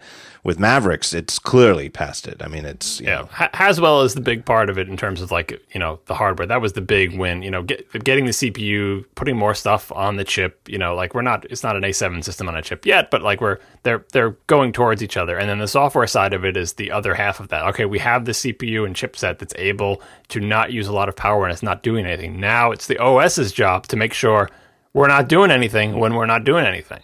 Well, but you ran your own tests for your review where it's, like a real world test. It's not some kind of abstract benchmark. It was loading web pages, waiting a couple seconds, maybe to simulate actually, looking at the web page, and then closing it and loading more. Yeah, I got not a newfound, but I always had respect for Anantech and those people with lots of benchmarks. But doing benchmarks like this, like synthetic ones are so much nicer because they're repeatable. But I'm doing real benchmark using real websites. Right? And real websites vary from day to day. Right. And, you installed the Flash plugin to simulate real world usage. But then if your advertisements that are Flash based consume CPU, it matters which ads load. Yeah, and so like I would have to, because I was trying to compare Mavericks to Mountain Lion, and I'd only had one machine to test on, so I'd run the Mavericks one, I'd reboot, and wait for the battery to recharge and run the next one, and I was getting such variability on the Mountain Lion ones. The Mavericks ones were pretty consistent, but the Mountain Lion ones just varied like crazy. And so the numbers in the review are direct numbers from runs, right? But we had many, many runs. And I was like, should I average them? Should I not? I just kind of took an actual run that was kind of in the middle. But they vary. It's like, what is the weather on the internet today in terms of Flash ad crap? Right. And if it's a bad Flash ad weather day on the internet, the machine that willingly runs Flash ads is going to get slaughtered. And Mavericks is like, I don't care what the Flash ad weather is like. I'll load the Flash thing, but I'm not going to let it autoplay. Like, right. I intentionally picked pages that occasionally had autoplaying ads, like YouTube, and I think The Verge has them occasionally as well. Right. Like, I was trying to pick, sites that tech nerds might go to. And the test itself, I think it was gentle, like it was a light usage test, because it was like, go to web pages, change to a tab, go to a text edit document, add a line of text, let the autosave thing work, hide the window, show the window, bring this tab to the front, hide that tab. But it's really light usage, not doing anything strenuous at all. So in that respect, it's not representative of you actually using and hammering on your computer. But I just wanted to see what kind of percentage increase could we get. And I was trying to, demo AppNap, making sure that AppNap was a factor. Like, I was stopping for 5 seconds at least between changing tabs to simulate reading something for 5 seconds. And that's enough time for AppNap to kick in. And Flash was there to demonstrate the amazing benefit you get by not auto-playing Flash ads, even though Flash was installed. So it's, if people read it, they should look at the Mountain Lion numbers, because if you're not currently getting 12 or 13 hours out of Mountain Lion, you're not going to get 15 hours out of Mavericks. It's like the percentage increase is probably representative, right. But the absolute value is it depends on the age of your battery and all that stuff. But that it does seem true, though. I mean, it really just seems bottom line true, and it's one of those things that seems it sounds too good to be true, and everybody naturally sort of just thinks, let's see. When Craig Federighi first ran through the features back at WWDC of Mavericks and said that we can get with these things that we're doing. AppNap and a coalesced network and timers. And IO, that if you can even just coalesce hitting the hard drive, that you can, it adds up and you're going to get, 20-30% more battery life just by upgrading to the new OS. That sounds too good to be true. Yeah, and Apple wouldn't. I asked Apple if they had any kind of number that they were going to throw out there as a marketing type thing, and I really didn't expect anything. And to their credit, they didn't give one, because this is the thing about battery life. The whole game here is you can't get blood from a stone. The battery has the energy that it has. The CPU has the energy it has, and I was trying to emphasize that with the early on graph showing pulled right from WWDC. Look at this CPU. It uses nothing when you're not using it, but it uses 25 watts when you're hammering it. And right. It's a 54 watt hour battery. Do the math. How many hours do you get when you're using 25 watts and your battery is 54 watt? You don't get 12. That's for sure. Right. And that's the thing about battery usage, and that's why I talked about the application so much. Is that you get this new OS and you go out and you put it on your machine and you're like, wow, now I'm going to get real battery life increase. There's nothing the OS can do if you're running a bunch of crap that is just, hammering your CPU and your GPU constantly. The OS can't stop that. If you have some third-party thing that's in your menu bar drawing 60 frames a second constantly, that is going to suck your power like a vampire. Mavericks' whole trick is it doesn't magically make more battery. It makes less stuff go on. But if you force stuff to go on, you're going to, you could burn through your battery just as fast on Mavericks as you can on Mountain Lion if you just have a bad application. Just one bad application. So there's what do you call it? The wall of shame when you go energy shaming. Yeah. It's a great idea. And I think it's one of my favorite parts of your review, because I noticed the feature and I thought, oh, that's interesting. And it shows, and for anybody who doesn't know, it's when you go to the battery meter in the menu bar. And is that on desktops? How does that show up on desktops? Yeah, I went to look for it recently. I'm like, I wish that showed up on desktops, because even though I don't have battery power, I want to know what the hell is stealing my CPU cycles and hitting my disk and doing all this crap. Right. So it's in the battery meter. So I guess you don't see it on desktops, but you go up to the little battery thing in the menu bar and you pull it down. And in addition to telling you the stuff it used to tell you, whether you show the percentage or not, or just show the icon, and it now has a list of apps using significant energy. And so it's all posited in the terms of energy. But like you said, it also means which apps are slowing my system down. If there's an app using 30% of your CPU, even if you're plugged into AC, if you're using a Mac Pro or an iMac or something, you'd still like to know about that app, because if you can make it stop doing that, your machine will be faster. And it's brutal because, like, first of all, it shows the icon, so like your face is out there, and, right. you know, and the battery menu is like, people know about the battery menu. People just know about it. Like it's they like to have it in the menu bar. They don't just look at a little icon. Like it is very likely to be found because you can get all the same information by just going to activity monitor, but nobody knows about activity monitor. Right. Normal users don't hang out there. So if you look in the menu, it's putting in front of more or less regular users' faces potentially your application icon. And like I said in the review, like if I was a developer, I would be kind of annoyed by this because you just know the support email you're going to get because like, oh, your app is using significant. It's like it's a game. You're playing the game. Of course, it's going to be using right. Like what the hell? Like it's not magic. Like, and your app is going to show up, and you're just going to have to field request after request about like, yes, I understand. You know, people are going to complain, but it's the only way to do it to get, you know, to shame the people who really need to be shamed. Like your stupid little dinky thing that I'm not even using is showing up on this menu. What the hell is the deal? Right. Like, and when you select it from the menu, it goes to activity monitor with the application highlighted, like as right. in kill me now. Like this is a quit button right up in the, like it's like volunteering to say, here's the guilty application. You want to kill it off? Just click this big red stop sign button in the toolbar and we'll kill it. So the day that Mavericks came out, my friend James Duncan Davidson, the photographer, he just emailed me with a screenshot of his app shame list, which listed Photoshop, and he said, "This is with no documents open." Yeah.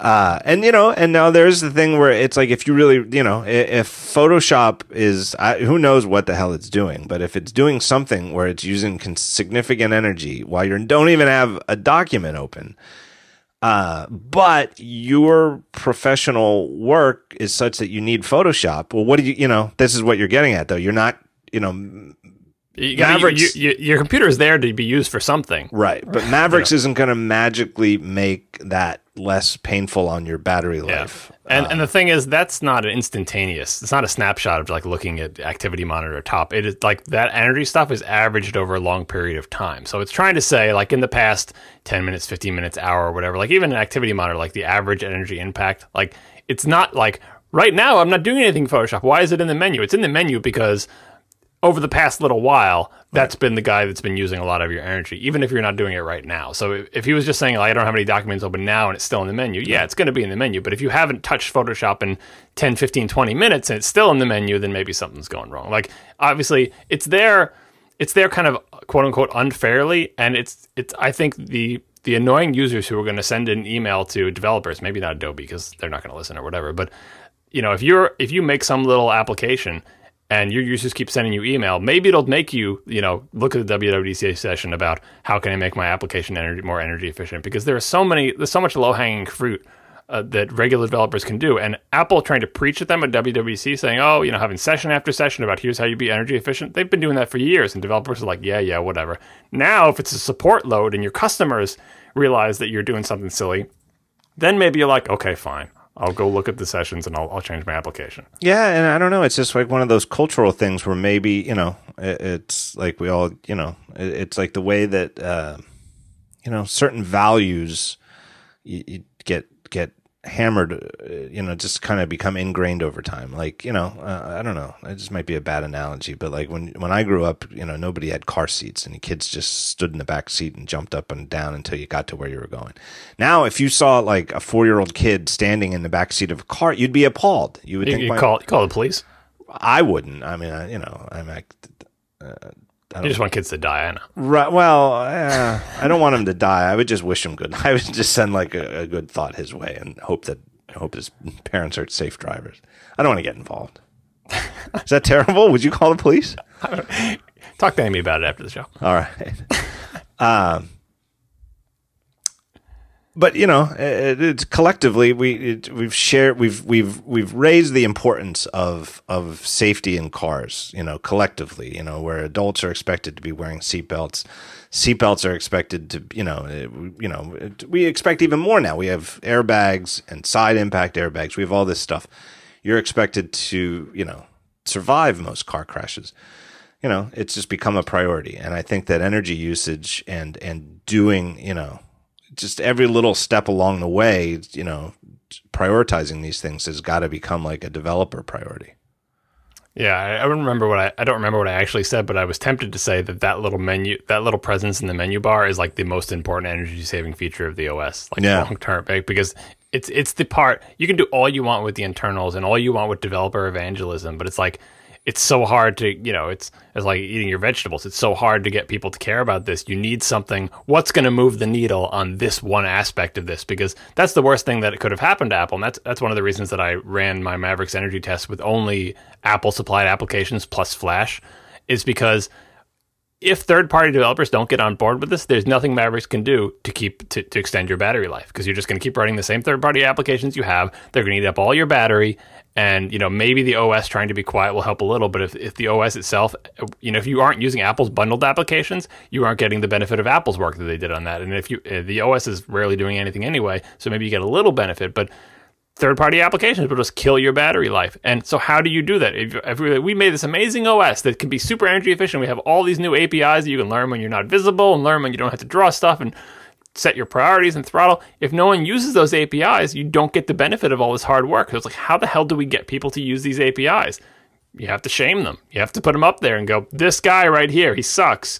And you're going to unfairly shame applications that are not doing anything bad, that merely are being used a lot. Because the whole point of them is to do something CPU. Yeah, like a game. Like, yes, a game is going to destroy your battery life. That's the whole point of the game, is to use every single resource on the entire system to its maximum extent. Right. If you're not using every execution unit and every core in your CPU, and using all the bandwidth and all the processing power in your GPU, that's not good game design, right? Or if you shoot 300 photographs and a bunch of videos on vacation and come in and plug it in and start sucking those pictures off your SD card into iPhoto or Lightroom or Aperture, and you have it set to, like Aperture or Lightroom. I don't know if iPhoto does, but you can put like a default filter over every one of them. You're filtering 300 photos at once while reading from a slow SD card. It's going to be, that's exactly what you're asking the app to do, though, is to do something that is, IO and CPU intensive. And so it's going to get painted with that same brush. So it's not a perfect system, but it's the only tool they have at their disposal. They were desperate enough. It's like, we've just got to shame them.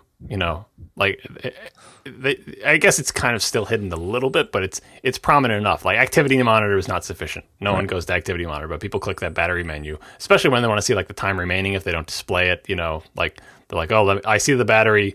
It has the little stuff inside the battery has moved a little bit, but I want to know how much time do I have left. And a lot of people don't display that in the menu bar. I don't even know if you can anymore, because it takes up more room. So they click to see, and when they click to see it, there's the Hall of Shame right there.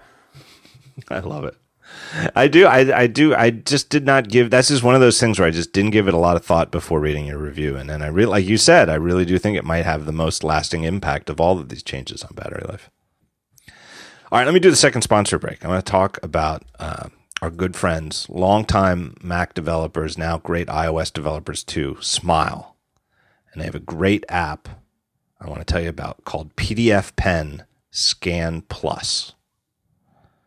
PDF Pen Scan Plus. It's a great app. One-touch scanning directly from your iPhone or iPad camera. You can scan multiple pages into a single document. You can use OCR to convert scans into searchable PDFs. The OCR is performed by the app itself, not offloaded to a cloud service. So you can do OCR even if you aren't connected to the network, or if you have sensitive documents that you can't share, or maybe it's like a HIPAA type thing. You're not, legally you can't have this thing going off to a cloud service. Happens right there on your iPhone or iPad. You can export PDFs with the OCR text included. They support 16 languages for OCR. It's a perfect companion to Smile's great app, PDF Pen, for iPad and iPhone, which is a great PDF. These guys have been doing great stuff with PDF for longer than I can remember. They have sharing options. You can share by Dropbox, Evernote, other services. But, just hooking up to Dropbox alone means that you can use your iPhone or iPad to scan documents, put them together, multiple pages, one document, share it by Dropbox, and there it is waiting for you when you get back to your Mac or wherever else you want it. PDF Scan Plus is available on the App Store at the intro price of just $4.99, $5, and it's like you've got what used to be, you know, a $200 document scanner right there on your iPhone. They have a great video, a demo video by David Sparks, who's you know, great podcaster and blogger. He'll show you all the powerful features that are packed into this great tool. So where do you go to find out more? Go to smilesoftware.com/talkshow. smilesoftware.com/talkshow, and it will take you right there to the page where you can learn all about it. Great app. Scanning is one of those things that I still like let out a sigh when I realize I have to use my scanner, because I've got my printer hooked up to my airport thing, but I can't do scanning through it. So every time I got to scan, I have to like plug the printer directly into the computer to use a stupid flatbed scanner and lift the thing up and put it on. Oh, so terrible. I should just get this app and just stop doing that, because I don't care about, you know, like I just want, you know, scanning documents for, you know, archival purposes or whatever. Just take my phone or iPod and take a picture of the thing. Yeah, it makes a ton of sense for me. I mean, and you know, what am I doing? I mean, how often do I need to scan something? But when I do, it's such a pain. Yeah, and the you didn't mention, but like PDF Pen, their other application for editing PDFs, it always annoyed me dealing with PDFs. Like a preview would almost kind of, it was so close to being what you wanted, but you're like, oh, well, you can't really do that because it's a PDF, and PDFs aren't editable, they're read only, right? And having PDF Pen, like the whole concept of it's a PDF, but you can finally screw with it. It's like, oh, thank God, because it's nothing worse than just dealing with a PDF that you just want to change one little thing in or modify in some simple way that you think should be possible and is not. Right. And it's, you know, I forget when I first saw that, you know, like PDFs that you could have that were clearly scanned, but had been OCR'd, so you can search. Yeah, you'd swipe the text, and you're like, right. How is it selecting this text? Right, because this is clearly not a font. This is, you know, this looks like a fax. There's like ink blots and everything, and right. you're swiping over it. Powerful stuff. OCR seems like one of those tasks. I guess it's never going to be perfect, of course. I mean, you've talked about this on your show. With Marco and Casey about, you know, I talked to Marco about it too. The episode a couple weeks back where Casey brought up the episode of the Shield show where they made a joke about Siri, and you pointed out, look, Siri could improve a lot, and maybe it needs to improve a lot, but it's never going to not be make funnable. Right? We're never going to get to a point where AI, at least in our lifetimes, where AI isn't going to have some kind of uncanny valley where it's clearly not a person, and therefore we can make fun of it. OCR is sort of like that. If you want to get really depressed about that, think how often you see people make fun of their human, you know, coworkers or assistants. Even when you have an actual human, it's the subject of ridicule about how it doesn't understand what you want because it's not inside your brain. Like right. it's literally an unsolvable problem. You know, unless we have like direct telepathy or become a hive mind. You know, and same thing with OCR. It's like human beings can't read stuff when it's sufficiently smudged and crappy. Like just look at the stupid captchas that we all have to do on the web. Did you see the Paul? I forget his last name. The guy from Tapbots. Tapbots Paul. Yeah, I know. Tapbots. Yeah, that's the thing. I don't know his Twitter last handle, name. right? It's Tapbots Paul. Paul Haddad. Paul Haddad. Yeah. He bought a Surface, a Microsoft Surface, to try it out. And you have the captcha, the captcha on like login or something. You buy a new Surface and you start setting it up, and the first run experience, like step 4 of the first run experience, is to do a captcha. And it's like, just in case you're a robot with, right. with hot dog fingers using the Surface, right? But why do they care if robots are buying Surfaces? You're buying a Surface. Like, it's like maybe, you know, again, you know, with water filled or hot dog fingers, like there's a bunch of like machines somewhere where they have a bunch of surfaces lined up with these little things, you know, trying to scam captchas. Or I don't understand it either. There's another a captcha that I don't understand the scenario that they're defending against either is the go-go wireless internet on the airplane. At least on, you know, that's the network we have on US Air, and I have an account. I fly enough where I just have like my account credentials saved. So when I'm on an airplane and there's Wi-Fi, I type in my password.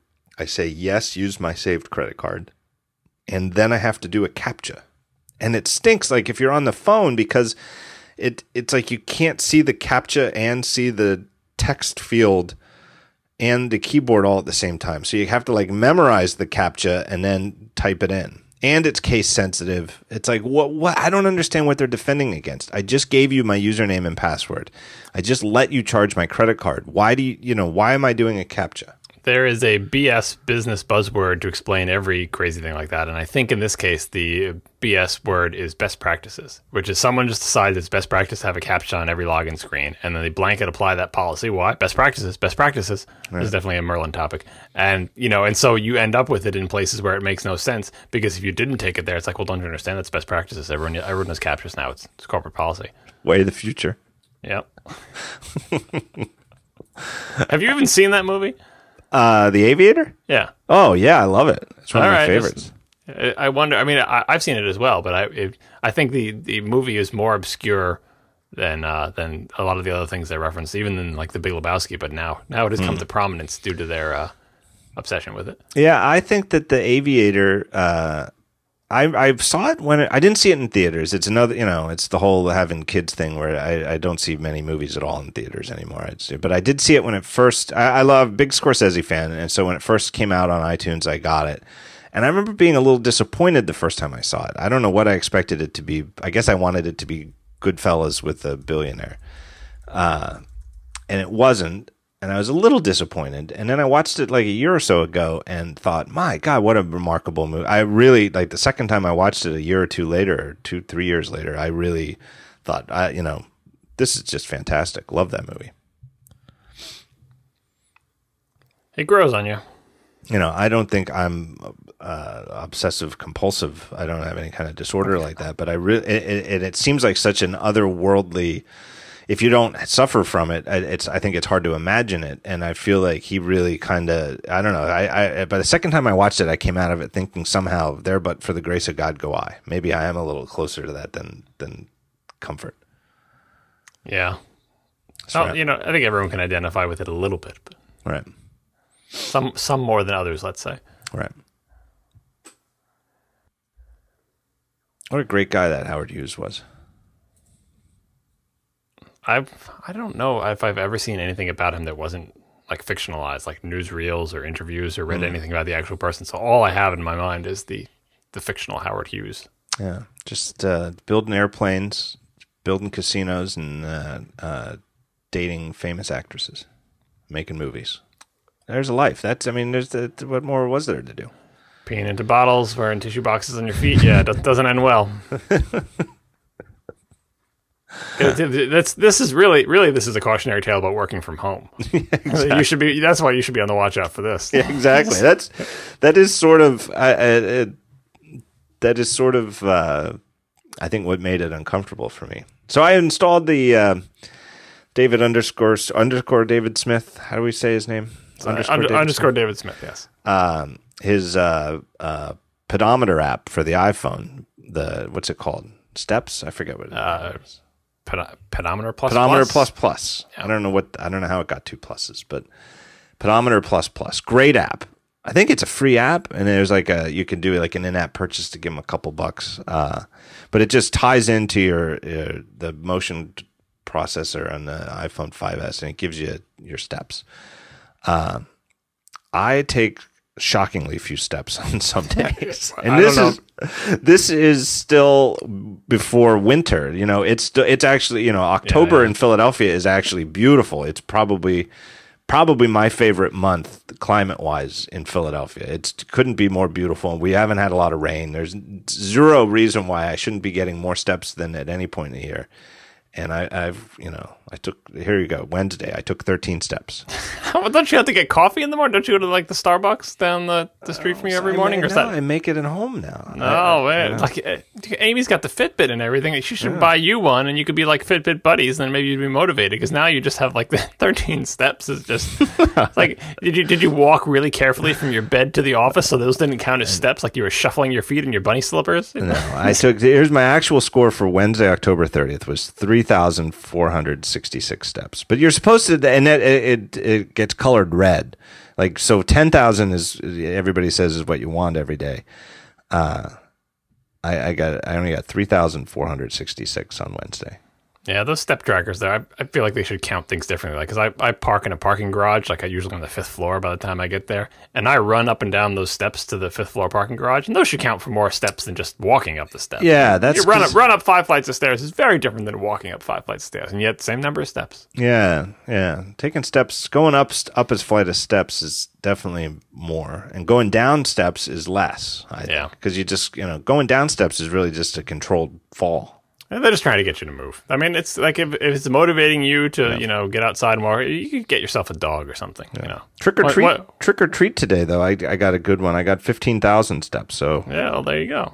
Well, once your son gets tired of you, which will happen, then you get yourself a dog and you'll have something to do in your old age. Go take the dog out for a walk every day. It makes you get outside. Like if you're not a smoker, so you don't have a reason to be outside in the winter, right? So you got to get some reason to be out there.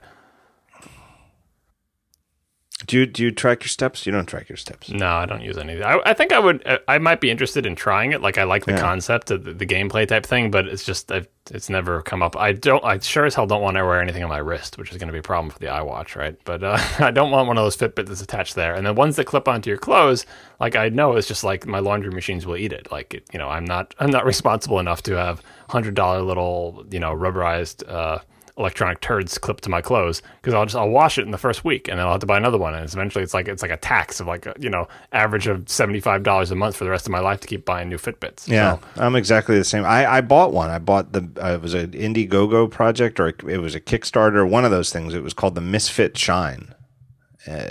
Misfit is the company, and it's like a Fitbit.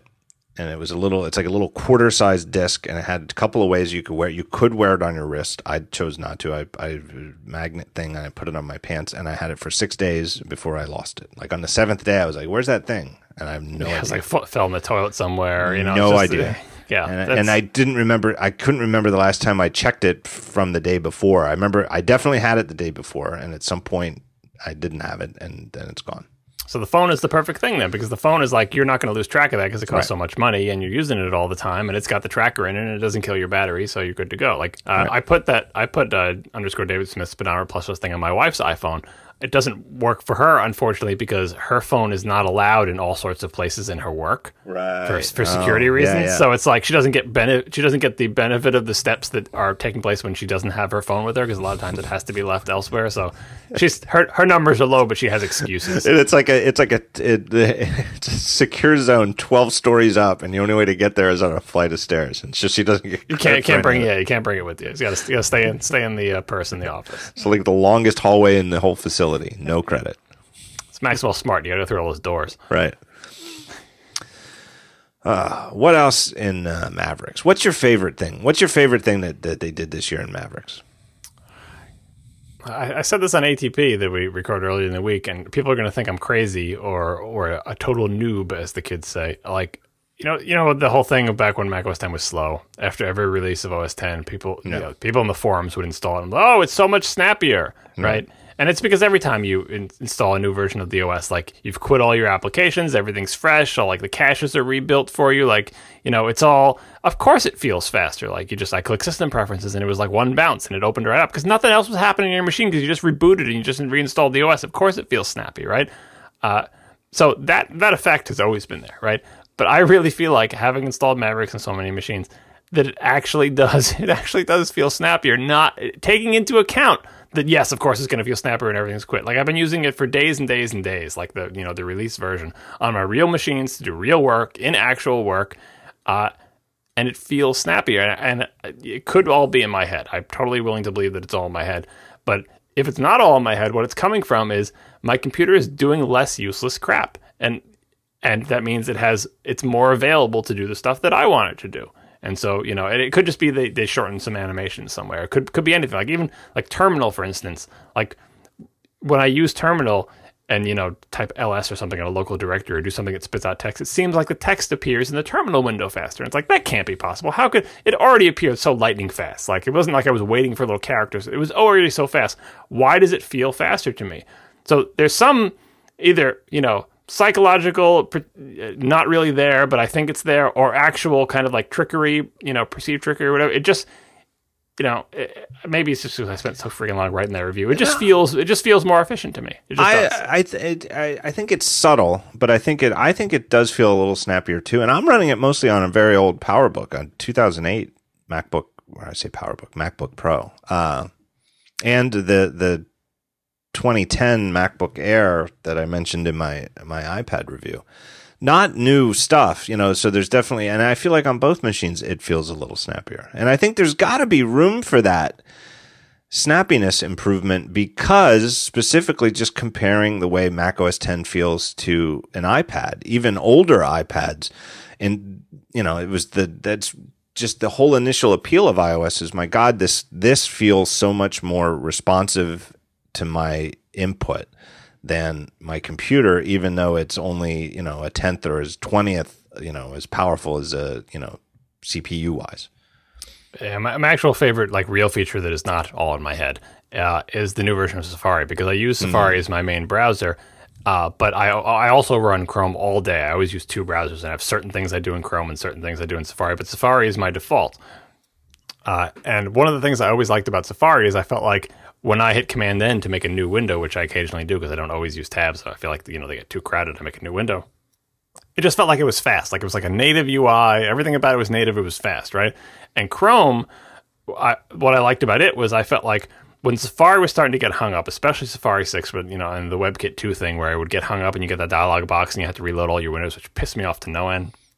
When that happened, or when something was slow, or when I just saw the progress bar in Safari just hanging there, I always knew I could switch to Chrome, make a new window, and because it was a separate process, no matter what the hell's going on all my other Chrome tabs and all my other Chrome windows, no matter what the hell Safari is doing being hung, I can get a new Chrome window and it will load the damn thing that I want it to load because it's independent. And so going to process per tab in Safari is maybe this is just me. People write in and say, I still get that dialog box that says, things are not responding. It's just not all the tabs in Safari now. It's just a few of them, which I suppose could happen, but I used to get that pages are not responding. Do you want to, visit page or reload all the tabs thing? Used to get it in the old version of Safari constantly. It was driving me nuts. It was driving me to the point where I was thinking of switching my default browser. And during the whole course of writing the review on a Mountain Lion system, I kept getting it again and again. It was taunting me, saying goodbye to me. And I never once, not once, still haven't, not once gotten it on Mavericks or Safari 7. I don't, it may happen, and it may be when it happens, it still happens and the effect is less, but I just haven't seen it at all. And that is a big change in my daily life, because if you use Safari as your default browser and you get that thing more than, once every couple of weeks, it really changes when that just goes away and you don't see that anymore. Yeah, the story you just told is me exactly. Everything about it. Safari is my default browser. I've run into that dialog box all the time over the time that Safari's used that two process architecture, where there was one to render the UI and one monolithic process to handle all of the rendering. That whole time, was it just one OS release or was it two OS releases? Was it just Mountain Lion? I am so bad at remembering when things came out. I think it might have been Lion and Mountain Lion. Whenever WebKit 2 came out. The whole time I ran into that so many times, and when it would get bad, that and that reason alone made me think that maybe I should switch to Chrome as my main browser. The only reason, and there's not one other thing about Chrome that I prefer to Safari, except for the fact that Chrome, for years has had each tab gets its own rendering process. Yeah, Chrome. I do like other things about Chrome. Like when I use Google's applications, I use them in Chrome because I think it's a nice marriage between all their crazy, stuff that they do to make things fast and everything. But it's just Chrome is, and again, people have different experiences. People email me and say, you keep saying Chrome is solid, but it crashes for me all the time. Chrome is so solid for me. I'm on the beta channel for Chrome. I don't even do the regular releases. I'm on the beta. So every time a new beta comes out, I just get it automatically. And even that, I always know if I go to Chrome and make a new window or a new tab, I can load a page. It will never, no matter what's happening, their architecture is so good. And maybe Safari's not up to that level yet, but Chrome has always been just rock solid. And yeah, the UI looks weird, and I don't like how it's not native and all this other stuff. But there are things I do like about Chrome. But I wouldn't say that there's nothing else I don't like about it, but there's nothing that tempted me to switch, because I'm not a big user of Google Apps. I don't like the stuff that I don't like. I don't like the non-standard UI. I'm not saying that I can see why other people use Chrome for other reasons, but for me, the main thing that was always drawing me was the processor architecture. And more recently, work related, like I've found myself using the dev tools built into Chrome. I mean, you think, oh, they're both based on WebKit and they both use like the WebKit debugger, but they've diverged significantly over the years in terms of what those things look like. And they're pretty much feature comparable. It's not like the Safari Web Inspector lacks features. It's just the way things are arranged. I've just gotten, again, with Chrome being so reliable, and when you're debugging a web app, you're doing all sorts of crazy crap and setting breakpoints and putting in bad JavaScript that you're trying to fix and all sorts of things that can very quickly get Safari confused and hosed. And when it's hosed, the whole app, back in the bad old days, was hosed.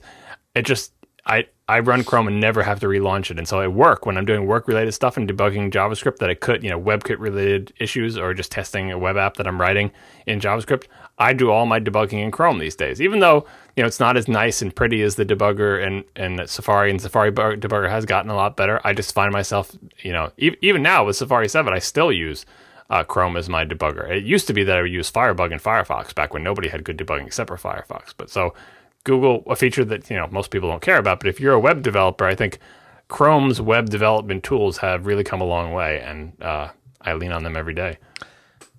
I think with Safari breaking it at WebKit into the separate process architecture, and it seems like there's a big political backstory to that. And you mentioned it, where Apple had invited Google to contribute theirs to the WebKit project, and Google declined. And I also seem to recall reading something about how that it wasn't that great anyway, that it maybe, that it was a lot of work, and what they've wound up with for WebKit 2 now with this processor architecture is a lot better than, I don't know if it's better than Chrome, but better for WebKit as a project than Chrome's specific implementation would have been. Well, I mean, that's a little bit sour grapes. I don't know. If you look at what Chrome, and proof is in the pudding. Chrome, if you look at the Chrome documents that I linked in the thing, Chrome has the flexibility to do, the Chromium open source project that's based on, has the flexibility to do all sorts of different arrangements in terms of processes and tabs and stuff like that. So it's very flexible, and a lot of that stuff is implemented. It's implemented in the application layer versus being implemented in the engine layer. Whereas when they did it in WebKit, like if Google had said, "Oh, sure, here you go," like we'll rip this stuff out of our Chromium stuff and we'll integrate it into WebKit, and then we'll refactor Chrome to no longer do this stuff at the application level, but to use the thing that we put into WebKit. Like, I think Apple sure would have liked that, because it's like, hey, Google has already worked out this process stuff and their stuff is really solid, but Google was like, no, might have thought that's not the proper place for it. We like the layering, we've picked it, whatever. Right. And, it just didn't work out. So the Apple had to do something. And what it did was say, well, we'll put it in the engine. We'll make it an engine level feature because we think that's the right place for it or whatever. And I don't think there's anything, it's a difference in philosophy, a difference in design. There's nothing about Apple's approach that said it was necessarily going to be better or worse. It's just, it had bugs. Like, that's not, it's not working right when things get wedged like that. Why did it have bugs? Did it have bugs because it's more difficult to make 15 different processes, or, to make one process communicate with another than to have a one-to-one link, having all your tabs communicating with your one web backend versus having, process per tab, where fine, if one tab goes off the rails, it doesn't affect anything else.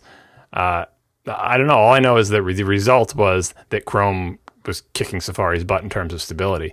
And something had to be done. And just in terms of what is it like to use it, just put anything you can quantify aside, put the stopwatch down, just use it. It just felt responsive. And like you said, you can always hit Command T or Command N to get a new tab at any time. Whereas in Safari, sometimes you end up with the spinner. Yeah. It's like the difference between classic macOS and macOS 10 with like preemptive multitasking versus cooperative. Whereas in the old classic Mac days, you could anger an application to a degree that it would prevent you from doing something else. Where in OS 10, no matter how screwed some application is, you can always click over to your Twitter client. Like, I do this frequently when I beach ball an application. I just go over to another application. That other application's not beach ball. It's still pulling events off the queue. Like, we take that for granted with a modern OS that, the processes are independent. That's the job of the OS, to keep them independent.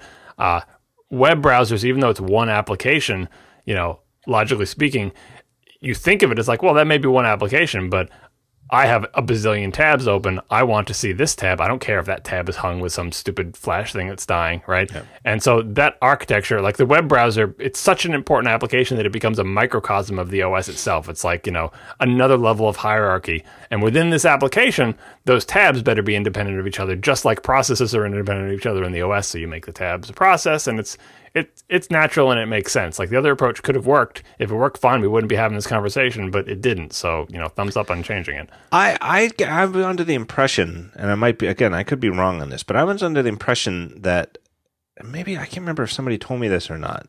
My memory is really I'm losing it, John. But I seem to recall some discussion with somebody. It seems like something maybe at WWDC, but the gist of it was that Apple's Safari team never really thought that monolithic rendering process that handles all of your tabs was the right decision. It was it was just a matter of time that they wanted to break rendering into a separate process for security reasons. Yeah, for security reasons, yeah. Only, and it was really about security and having all the plugins, in a sandboxed rendering process.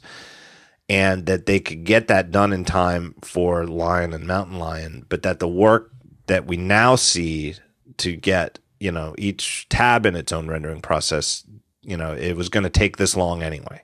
So was it better or worse in the interim to have it split into that monolithic one? I almost think it was worse, that they would have been better damn the security implications. It would have been better to stick with the old Safari architecture, where it wasn't a separate process. Yeah, well, I mean, they took the lesson of Windows XP, to heart and said, like, the web, it's so dangerous to have something that, because it wasn't just like sandboxing plugins is one thing. The second thing was like sandboxing JavaScript execution. So that if someone found an exploit where they could put JavaScript code in a web page that would, cause a buffer overflow in your JavaScript engine and cause arbitrary code execution, that now all of a sudden you had a web page that could like take out people's Macs or steal information from them and do stuff like that.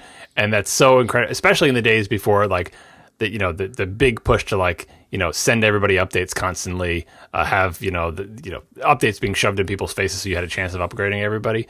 Like it was still, coming off of the days where like, oh God, if suddenly there was an exploit out there that we didn't find out about until it started infecting people's computers and it's in a web browser and everybody's using it and it's going all over the web, we're screwed. So I understand the priority of like, we got to get JavaScript execution, any place, any executable code that you wrote from a web page runs, it needs to be running someplace where it has no privileges. So put it in that separate process where it can't do anything. And yet it's same thing with plugins, get them in a sandbox. Because I guess the calculus was if something like that happens, Macs will get a reputation for being bad and unsafe and our browser is insecure and stuff like that. And just get it done. And I guess they were hoping it would work out, but stability wise it didn't. But it's still probably better than the alternative, because Safari being flaky and occasionally getting that dialogue like once a week or so, if you're lucky or unlucky, does not make the evening news, so to speak. Metaphorically speaking, because no one watches the evening news anymore. Right. But if it was a security thing, it would. A web page that takes over your computer makes the news.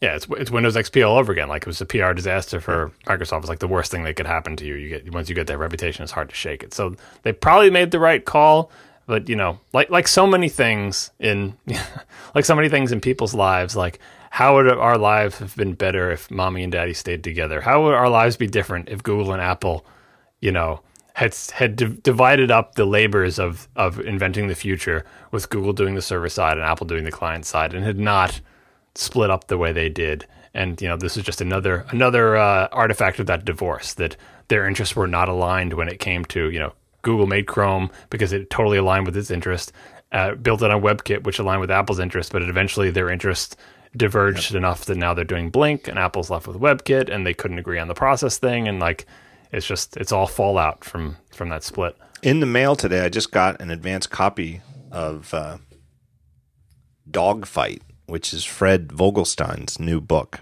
I think it comes out this week. He's the guy who wrote that story that was or it was actually an excerpt from the book that was in the New York Times a few weeks ago, where he talked to the engineer. He got like a former Apple engineer to go on the record and talk about the launch of the original iPhone. Remember that story? It was great. It's in Instapaper. I haven't read it yet, though. So that was an excerpt from this book, and the gist of the book is just specifically how the Apple and Google's fight over, iOS and Android, and, starting, I think, probably, I don't know, I haven't read the book yet, but probably starting like 2005, 2006, when they were still saw it as, like you said, splitting it up with Google doing the services and Apple doing the devices, and how they got from there to here where they kind of hate each other. So I'm looking forward to it. I don't read a lot of books like that, but this one and especially based on the excerpt, which I thought was really dynamite. Yeah, but nerds like us are so desperate for any real firsthand accounts from inside, and it's kind of like you just get it from like.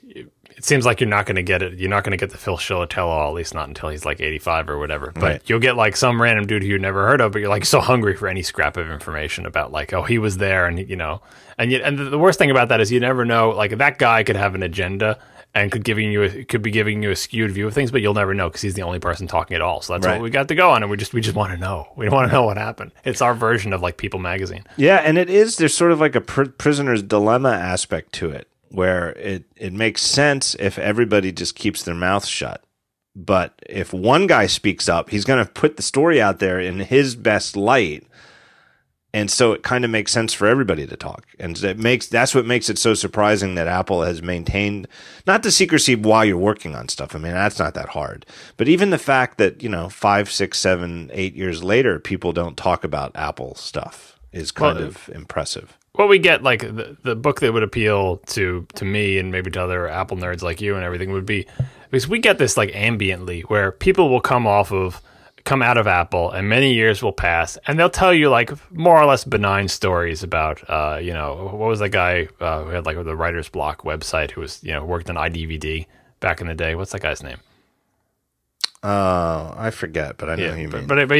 But it's so far removed now, and he's just going to tell some like, it's not gossip, but reasonably pleasant stories about like what it was like trying to deal with the iDVD intro, and even like Don Melton telling stories about they're not the type of thing that makes for sensational excerpts from books, but the accumulation of all those stories that either people publish or you hear at WWDC, like they're not sensational in themselves, but you start to form a picture from the fringes, from each little person's anecdotes, like this little story and that little story and that little story, and you start to get sort of like we have this outsider perspective where we know nothing, and now the shape is dimly visible underneath the black cloth, like just from the accumulation of these nice stories from like friendly people at WWDC or people posting, and it's so many years removed. Like at this point, like do people remember what iDVD was? Do you remember like the slot loading IMAX? No one cares about that, so they feel safe in talking about that.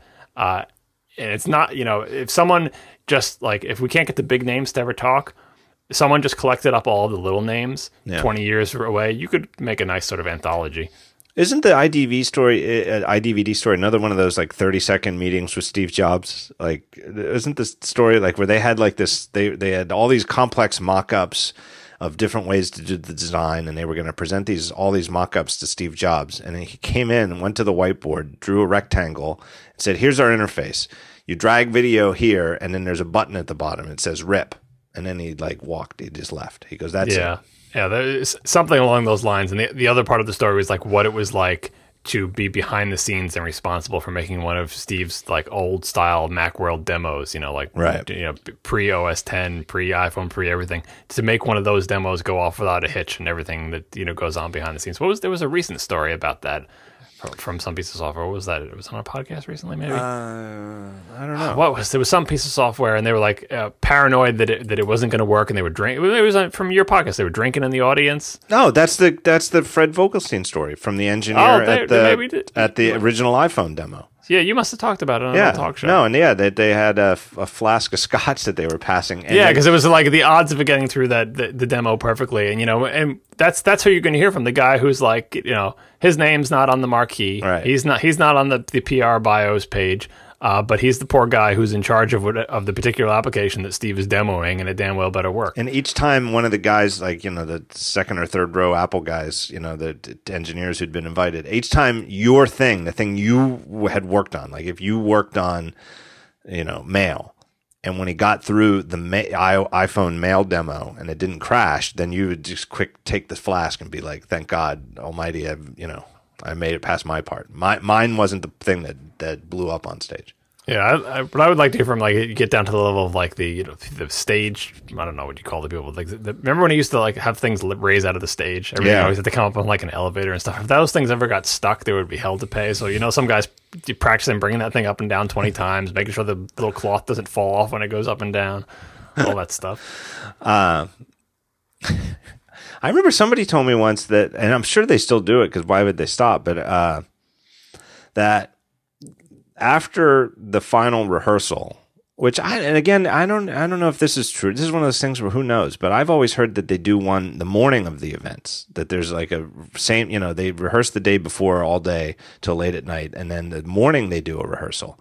I don't know if that's true or not, but that after the last rehearsal, a white glove team comes out and wipes everything down. The desks that like the Demo Macs are on, the Demo Macs, everything. Everything gets wiped down with white gloves to factory fresh, perfect status. The reason why? Just because. Even just hearing that story makes me nervous that the guys wiping stuff down are going to, like, bump a cable loose. Right. And screw up. Like, we did the run through. Everything went perfectly. What the hell happened? Well, the cleaning crew, one guy, pulled out one pin of the dot connector slightly, and now everything's all screwed up. Yeah. I imagine those guys are like CSI Crime Lab, intricate, delicate. That they're going to get every fingerprint off the glass, but they are, like, using the least minimum pressure necessary to do it. I got to do a third sponsor reading, and I have a few other questions, Mavericks, for you. I want to tell you about Igloo, longtime sponsors of the show. Great service. If you don't remember what they are, they give you an intranet that you'll actually like. You can share content quickly with the built-in apps for the intranet. They have blogs, calendars, file sharing, forums, Twitter-like microblogs, wikis. Like, just think about what it'd be like to have your own little private Twitter for your intranet, for your company, your team, that is private because it's on your own intranet. You don't have to, do anything silly like actually use Twitter, but make up fake names or, try to have your own, even if it's not confidential, just to sort of communicate privately. You have your own little thing. Be perfect. The whole thing is social. You can comment on any type of content. You can mention your coworkers, just like on Twitter. All of it private to your own team. You can follow content, so you can get updates. They have tags to group things around the way you work. So you can use the same tag on a blog entry as on an event on the calendar, and you can group them together by that tag. It's easy. The whole thing is drag and drop to configure, to style. They have responsive designs that look great on every device, from your phone to a 27-inch display. They have fonts from Typekit. I mean, that's probably one of the best type libraries there is in the world. Here's the thing that's amazing. It is free to use. Igloo is free for up to 10 people. And when your Igloo grows, it only costs $12 a person for each month. Go to igloosoftware.com/thetalkshow. igloosoftware.com/thetalkshow. And you can find out more. So they mentioned tags in the Igloo thing. So tags are a new feature in Mavericks. And I had no idea. This is something I just wasn't paying attention until I read your review, that they really are sort of piggybacked on the old labels. The labels feature that goes all the way back to System 7. Yeah, there has been this feature where you could apply a color with an associated word to a file forever, for ages. I mean, it makes you feel old when you talk to someone who thinks, I think I heard someone say on a podcast or read somewhere, like, I think they added those in Jaguar. It's like, oh man. All right. Anyway, there already is a feature that does that. And so it is very un-Apple-like, despite what people think about them, like breaking with the past and doing these clean breaks in terms of software compatibility. If there's already a feature that does that, and they already carried it across OS boundaries, bringing it from Classic into OS X, like they brought it forward, you're going to make a new feature that gives you a new way to apply multiple colors and words to files, not making it backward compatible in some way with just would just be weird and just not like, because some people don't use labels at all, fine, but other people use them, like they put everything, like the red ones are the ones I got to work on next week, and I know when I change it it'll be blue. Like they use them as an alternate way, instead of arranging things in folders. And if you made this new system that was completely independent of that, it would not go over well. It would be like, well, now what do I use? I use labels or use tags? Do I got to go back to all my files that are labeled and like tag them with the same color as the labels?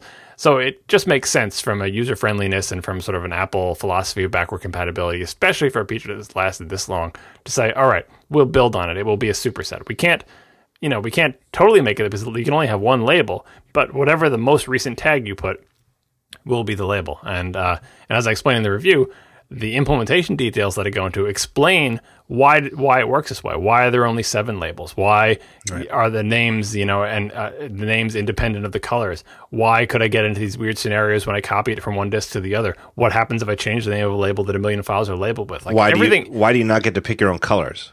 You get to pick any of these 7 colors, but you can't make your own mauve. Yeah, although they could do that. Like they used to be able to change the colors, but like it's just, you see what it is. It's a number 1 through 6. 0 means no label. 1 through 6 is your things that you get to pick from. And once you understand the implementation, then you're like, oh, I see how the behavior falls out of the implementation. And why do they use that implementation? Well, because it allows it to be backward compatible with the existing labels. And why do the existing labels use this crazy ass implementation? Because they're from like 1988. That's why. So it all connects back, and it gives an explanation of the feature that it would be difficult to understand what the hell's going on without knowing these internal details, because otherwise it might seem like a either poorly implemented feature or nonsensical, or why does it work this way, or it seems silly, but there are reasons for it. And it I guess the other way that it looks, if you don't know the story behind it, what makes it seem weird are the default tags, which are, color names, red, blue, yellow. Like it just seems like an odd batch of defaults. Well, you remember what the old defaults were? Hot, essential. Yeah, right. Like I threw I threw a couple in there. I think I threw an essential in there or whatever. Like they were so weird. Like I would love to be in the meeting. Like we're gonna have default names for the labels and stuff. What should we call them? I just remember hot and essential. And no, exactly. What's the difference? We should go look that up right now. Let me. You should, dude. I do forget that. Again, the other thing, too, with this new implementation, and tags to me are way more interesting. I haven't used labels in years. I anticipate using tags quite a bit, but I think they've built this on top of labels. And if on the converse, you're the type of person who used labels and you want to keep using labels and you don't really want to use tags per se, you just want to use the labels you always used, it doesn't really set you back any.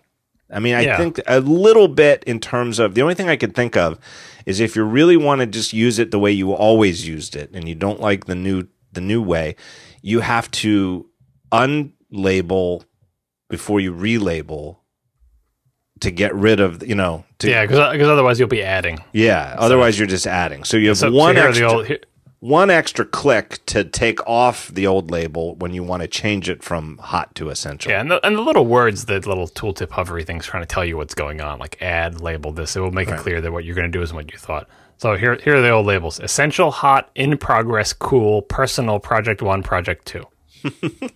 What the hell's the difference between hot and cool? Essential, hot, and cool, like they could all mean the same thing. Essential was orange, hot was red, in progress purple, cool is like an ice blue.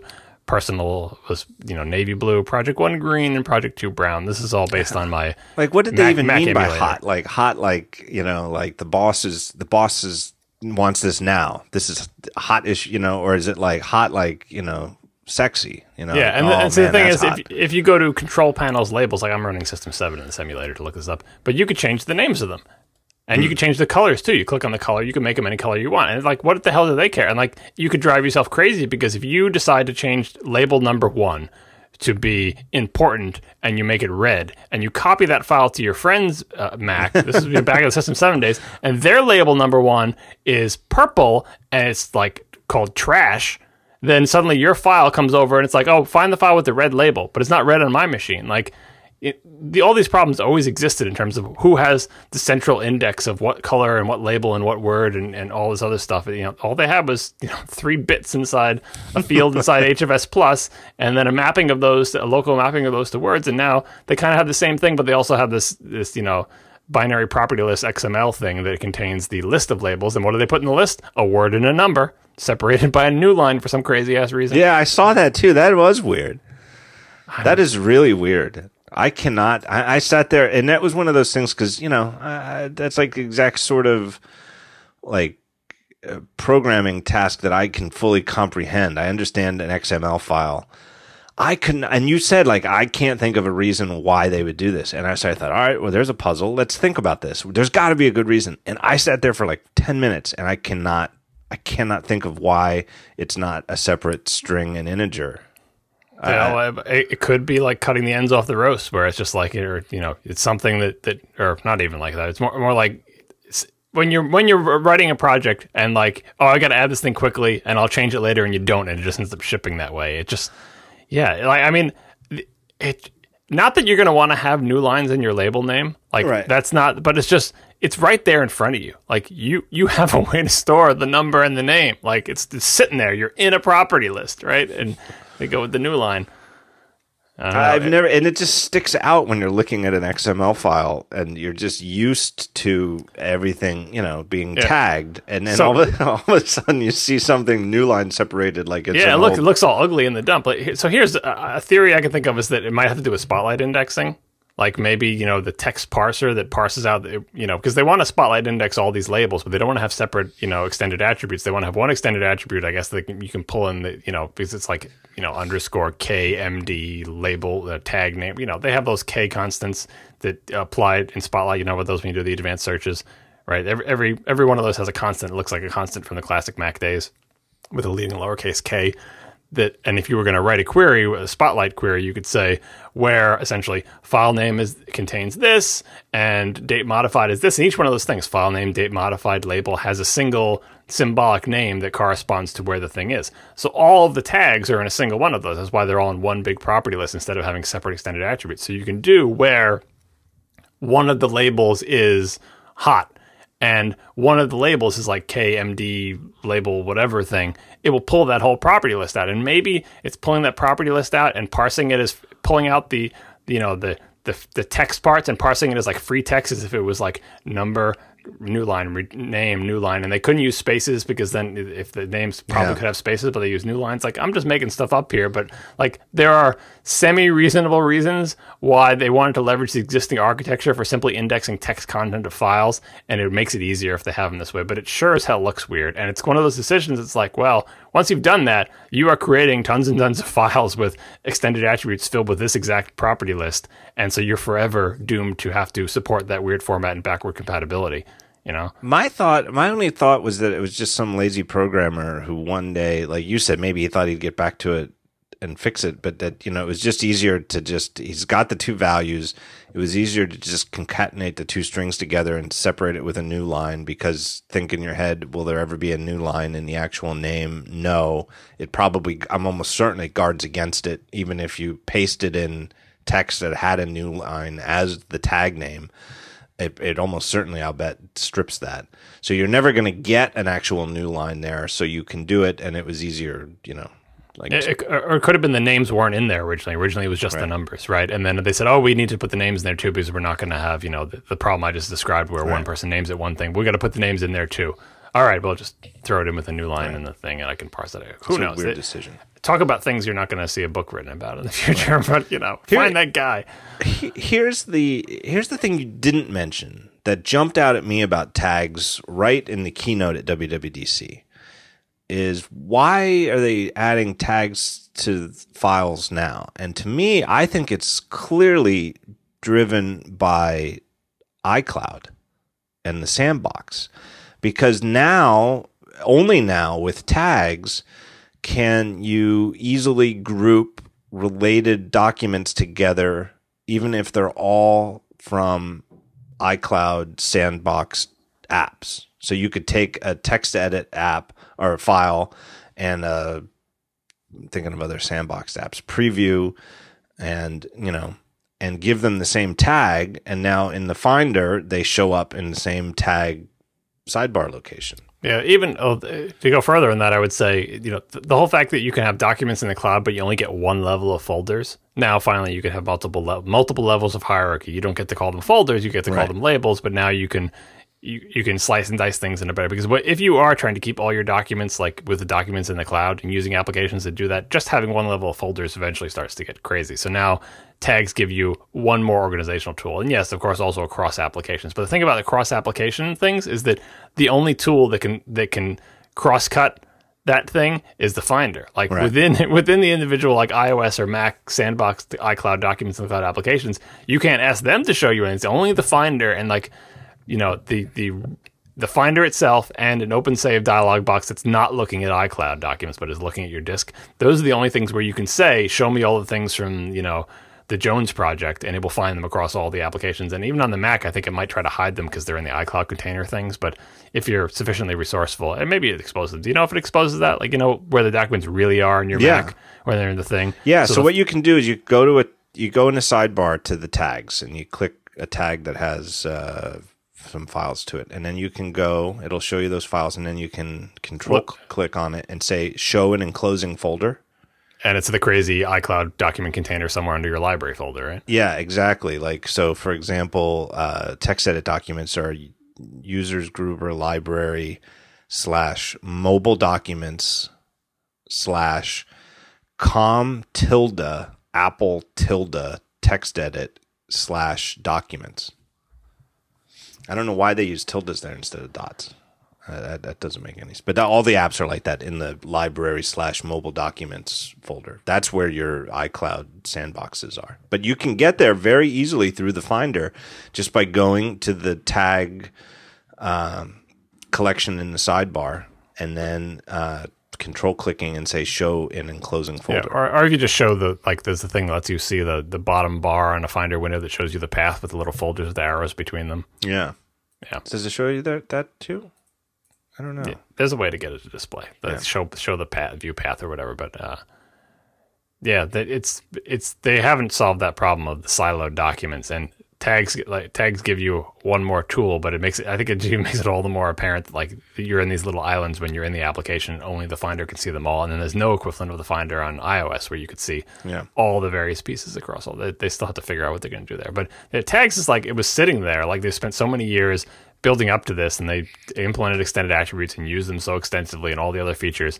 And it's like, once you've got extended attributes, like that's the first thing everybody else, all the third parties did with them. You remember all the tagging apps that are out there? I've had tons of them over the years. So they would be like, we don't need to implement this. It's part of the OS. You can attach arbitrary data to any file. All we need is an application that can create the data and interpret it. So tons of sort of Finder-like organization applications would say, here you go, use our application, and you can apply tags to your files and organize your stuff according to them. And, you know, tags have advantages over folders because a file can only be in one folder according to our rules, the way we do things, but you can apply multiple tags. It's kind of the difference between Gmail and, you know, Apple Mail and why they don't get along in terms of, you know, tag, you know, so it was right there for them to do. It's kind of like tabs in the Finder. It was right there. Like tabs are on the browsers.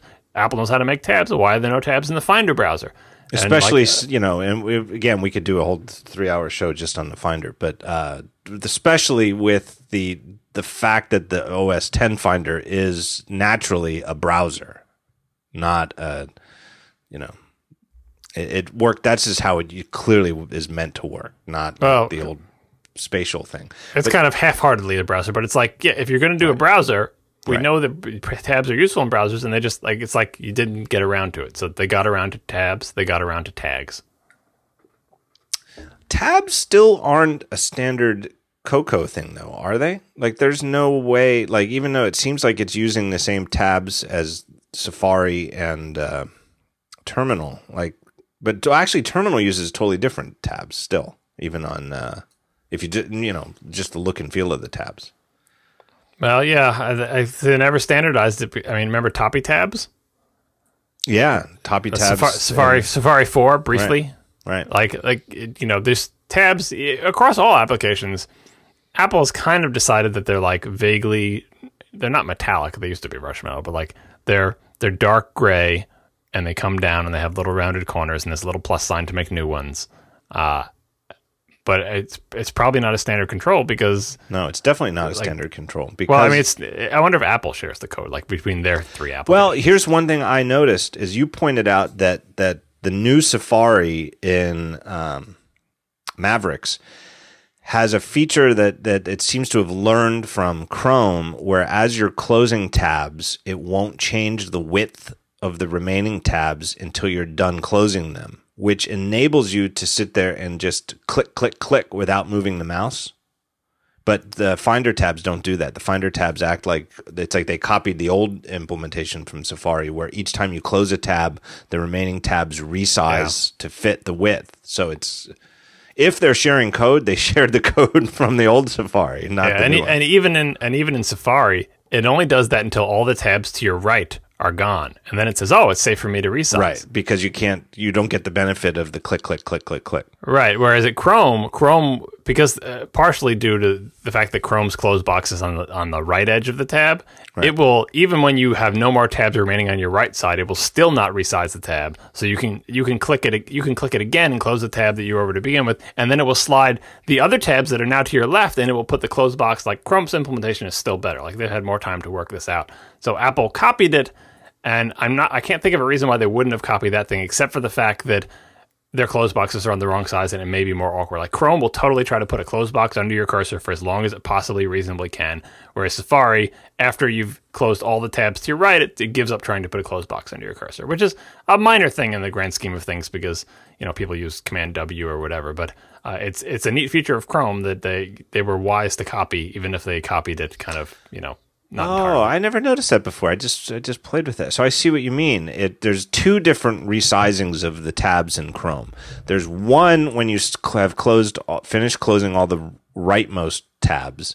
Then it's an intermediate one where it'll resize the leftmost ones just to put the next one's close box under your mouse. And then when you're done completely and move the mouse away, it'll resize to fill the window. Yeah, and by the way, the same feature is in Safari 6.1 on Mountain Lion. Like 6.1 is kind of like the Safari 7 for Mountain Lion users. Right. Like a lot of these things, even like the Power Saver thing that doesn't run the Flash stuff and the plugins and everything, came back, which is nice. Like they don't always do that. You don't always like, oh, well, you're running Mountain Lion, you're not going to get the cool new features. They basically gave everyone running Mountain Lion 75% of Safari 7, including these nice little UI things. I always complain. One of the things I complain about in Chrome is the fact that the close boxes are on the right side of the tabs. Because I feel like because on the Mac, I know this is like a Windows Mac thing, but on the Mac, close has always been left.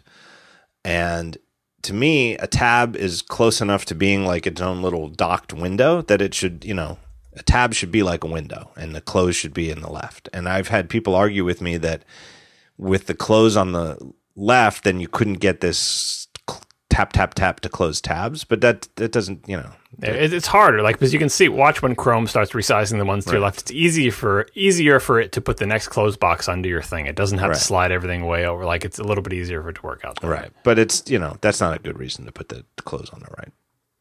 Yeah, I use Chrome so much I don't mind it too much. The thing that bothers me about Chrome is the giant fave icons and the... Yeah. I'm hoping, I've been hoping for years, it's one of my little annual things that I hope to see at WWDC, but I keep waiting for AppKit to get standard, tabs. And I feel like the tabs that they should take are Safaris. I think Safaris are the best. They're better than the Finders, and they're way better than the ones in Terminal. Terminal ones are just a little weird. Yeah, I just feel like the trend is away from tabs, even though we're all can't live without them, and they're adding them back to things on the Mac. I don't know. I guess they added tabs to Safari and iOS, right? And they made the crazy new updated version of the tabs where the progress bar is a little blue line in the bottom of the tab. In iOS 7, they're still experimenting. It seems like they're still in the experimental phase with tabs because, I don't know. They're a weird mix. So many features that we like to use are not used by regular people using their Macs, but tabs are pretty universal. No matter how novice you are, once you see how tabs work, people, maybe it's because there's a relation to paper tabs that used to exist way back in the day. They get it, they use them, and it's not like a power user feature that's super advanced. People use tabs. Everybody uses tabs, and so even though they make things much more complicated and they make us lose track of where the hell things are, and in the worst case, they make us not know where the hell that sound is coming from because it's coming from one of the freaking tabs that you can't find. They get used. Am I misremembering this from the last time I tinkered with it? But I think Chromebooks are just tabbed. I don't even think they have windows. I think everything is. I think it's the whole metaphor in Chromebook, the Chromebook OS, Chrome OS is tabs. But if not, it's clearly how they intend people to use it. If you can have multiple windows, most of the time you're just opening tabs. Yeah, I've seen a Chromebook once in real life, and I just realized I don't think I ever used the software. I think it just played with the hardware because it was that Chromebook Pixel. Yeah. I know the show's already been long, and we could go forever on this, but quickly, what do you think? Do you think that the next version of Mac OS X is going to get a iOS 7? Not that it would look like iOS 7, but iOS 7-esque or sized visual refresh. I think it's probably due for one, if not in this release, then the next one.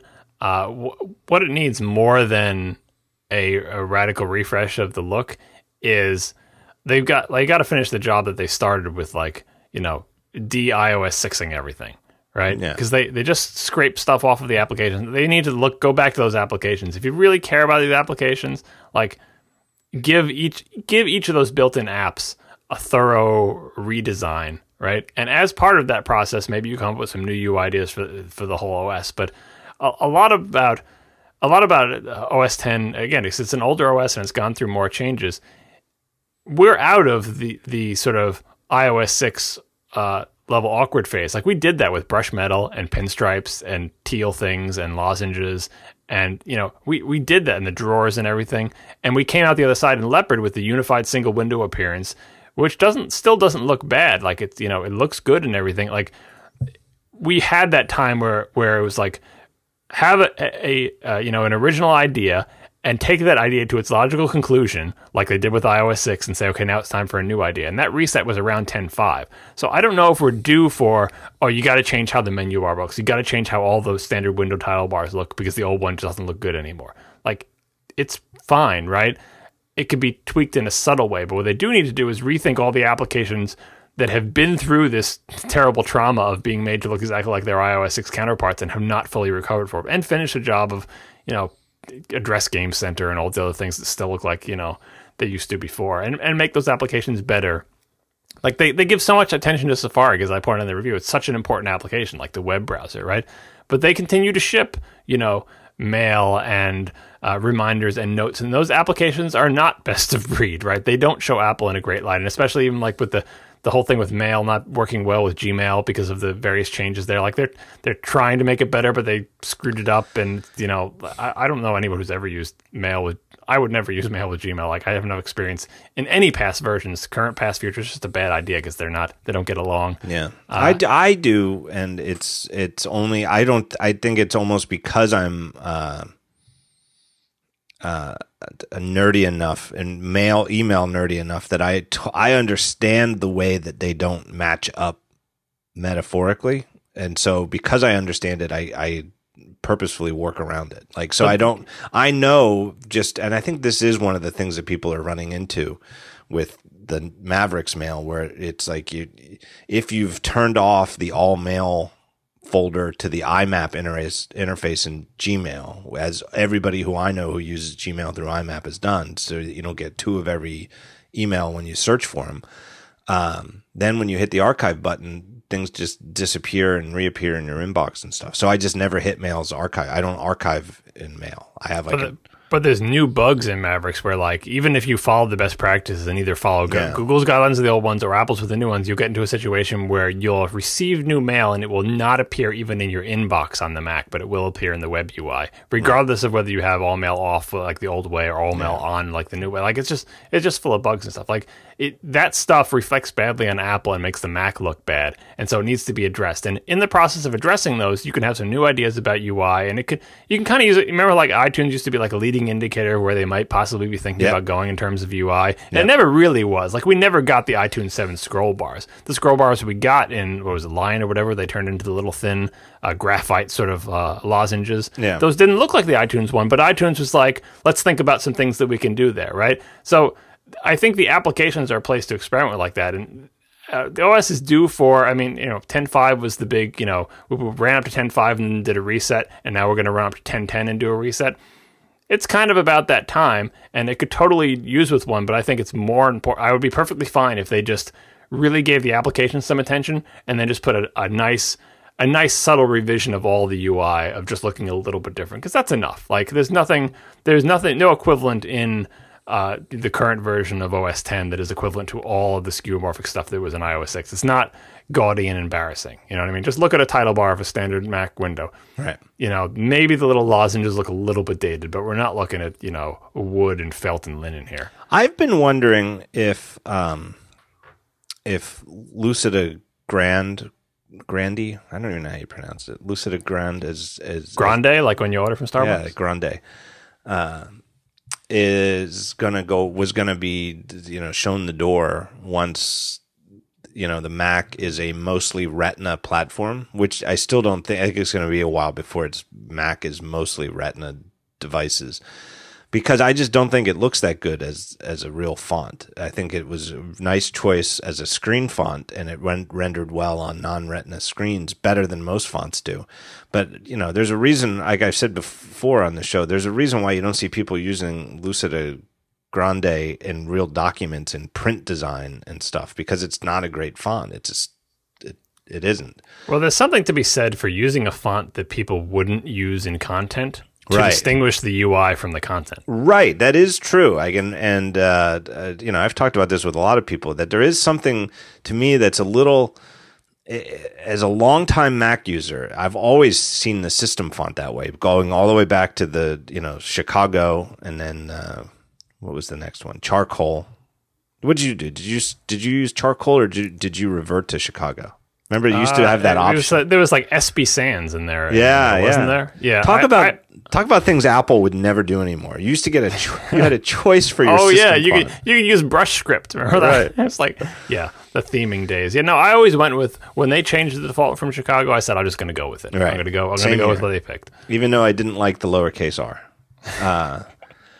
But I did that. I went with it. But it was always a font. Chicago and Charcoal were always these sort of almost like a semi-bold font. It was not bold enough to be bold, but bolder than a regular font. But it made, you know, and it took up 2 pixels in a lot of places where instead of 1, and it looked good on those low-res screens. But there was always a very, very visceral, to me, difference between the UI font and the content fonts. Yeah, although it was made weird by the fact that, like, so the reason Chicago looked the way it did is because they had to gray out menu items in the original Mac, and you can't gray things out when you have a black and white screen. So they had to make every single letter big enough so you could knock out every other pixel in a checkerboard pattern, and you could still read the words. Right. And so that's fine. And that also meant that they had to use Chicago as like, for like long freeform text, where they wouldn't use, you know, Lucida Grande right now, like a dialogue that explains stuff. They would use that system font as well, and you just did not want to read a paragraph of Chicago. It's like, It was never something that you would want to do. It just looked awkward, but they had to do it because what if you had to gray out that text or something? Right. You know, and just use it as a system font. And when they went with the new fonts like Charcoal and stuff, they didn't need to do that pixel thing anymore. Like, they had grayscale, but they somehow felt like, well, a system font is something that looks big and chunky. And so those fonts were also big and chunky, and like Lucida is like moving, it's not as thin as Helvetica, but you know, it's finally shedding that kind of I've got big fat forearms kind of look of the fonts, right? It doesn't look like that. It looks like I'm kind of svelte and thin, but I'm also kind of like bold, and I look like a label. I look like I'm labeling something. I'm not a headline. I'm not body text. I'm a UI font. So I don't mind it that much, and I don't know what they would replace it with. I fear any replacement. Yeah. That seems too wimpy for me for a Mac. Like, it seems right for a handheld, especially with iOS 7. Like, it totally fits there with that aesthetic, but I feel like the Mac should be beefier. I'm glad that it's still there. You know, I'm glad that it still has a system font. I thought it was interesting. You pointed out in your review that there are new. This is what I was getting at, is that they actually have like new Lucida Grande font files in Mavericks that are Retina optimized. And I think that some of the features in there's like kerning pairs and stuff like that, which they actually Lucida Grande never had before. It was the whole texture system got a revision to much better handle like ligatures and all the other stuff, you know, in regular text stuff. And but above and beyond that, which I would have liked to put a section in the review about that, but I didn't know enough about the details about how they changed the text system, and it's like, you know, I don't know how much people would care. But changing the system font, like above and beyond the changes to the text system, they made a special new variant of the font. Like if you pick Lucida Grande in the, as we pronounce this font name 7 different ways in the same podcast, if you pick that font and text edit and type with it, you are not typing with the same one they use to draw the menus. Because at least as of like WWDC, and I think this is still the case, they have a specially tweaked version for when Apple uses it in the UI. In fact, I think it used to actually show up in the font picker with like some weird name. But now, so it's like two different things. And I think that's appropriate because the application of a font as your UI thing, even if you found exactly the font you want, you always want to just do like, well, I'm going to tweak it in ways that only make sense when it's like a menu bar and a menu item. But you would not want to write it if you're using a page layout program in this particular font. Right. Yeah, like you said, they're labels. And a label font is different than a reading font. Did you follow that link? Like one guy, after I posted my review, one guy actually figured out what the differences were and posted this big long blog post. Go find that part of my review and click on like the whatever that means text. Because I didn't know, and I asked Apple. I didn't know what it meant, and I asked Apple, I know you changed the font, and you said it's optimized for Retina display. Like, what does that mean? And it's like, well, it means, they didn't give me any specific details. So here's this guy who said, okay, I'm going to pull up the fonts in my editor, and he shows exactly how they changed the letter forms for this thing versus the old one. All right, I'm going to link it up. Oh, whatever that means. There we go. I mean, look at that. Like some of the changes, like the guy said, some of the changes make sense and see why they do it. Other changes, it's like, was that a mistake or did they just forget to change it? It's weird. I saw the Stephen Cole's post on the typographic guy, but I did not see this. Yeah, here we go. Great. Love this guy. All right, let's call it a show. Let's get to bed. Yeah, geez. Longer than last time even. John Siracusa, thank you so much. People can they can read your review. I mean, I can't believe if you haven't, shame on you if you haven't already read it. But it's at Ars Technica. Just type in Ars Technica Mavericks review in your local Google, and you'll get to it. I always like to be able to type my last name and Mavericks. Type Siracusa Mavericks. I want my result to be the top one. Sometimes it isn't, but how could that not be the top result? Yeah, I'll eat my hat if that's not. SEO, man, SEO. Siracusa Maverick. Mavericks. That's what I've always called you in my mind. Maverick. Yeah, it's the first hit. All right, but anyway, you can find it. It's off the front page of Ars by this point. That's how old it is. Yeah. But it's on the first page of our hearts.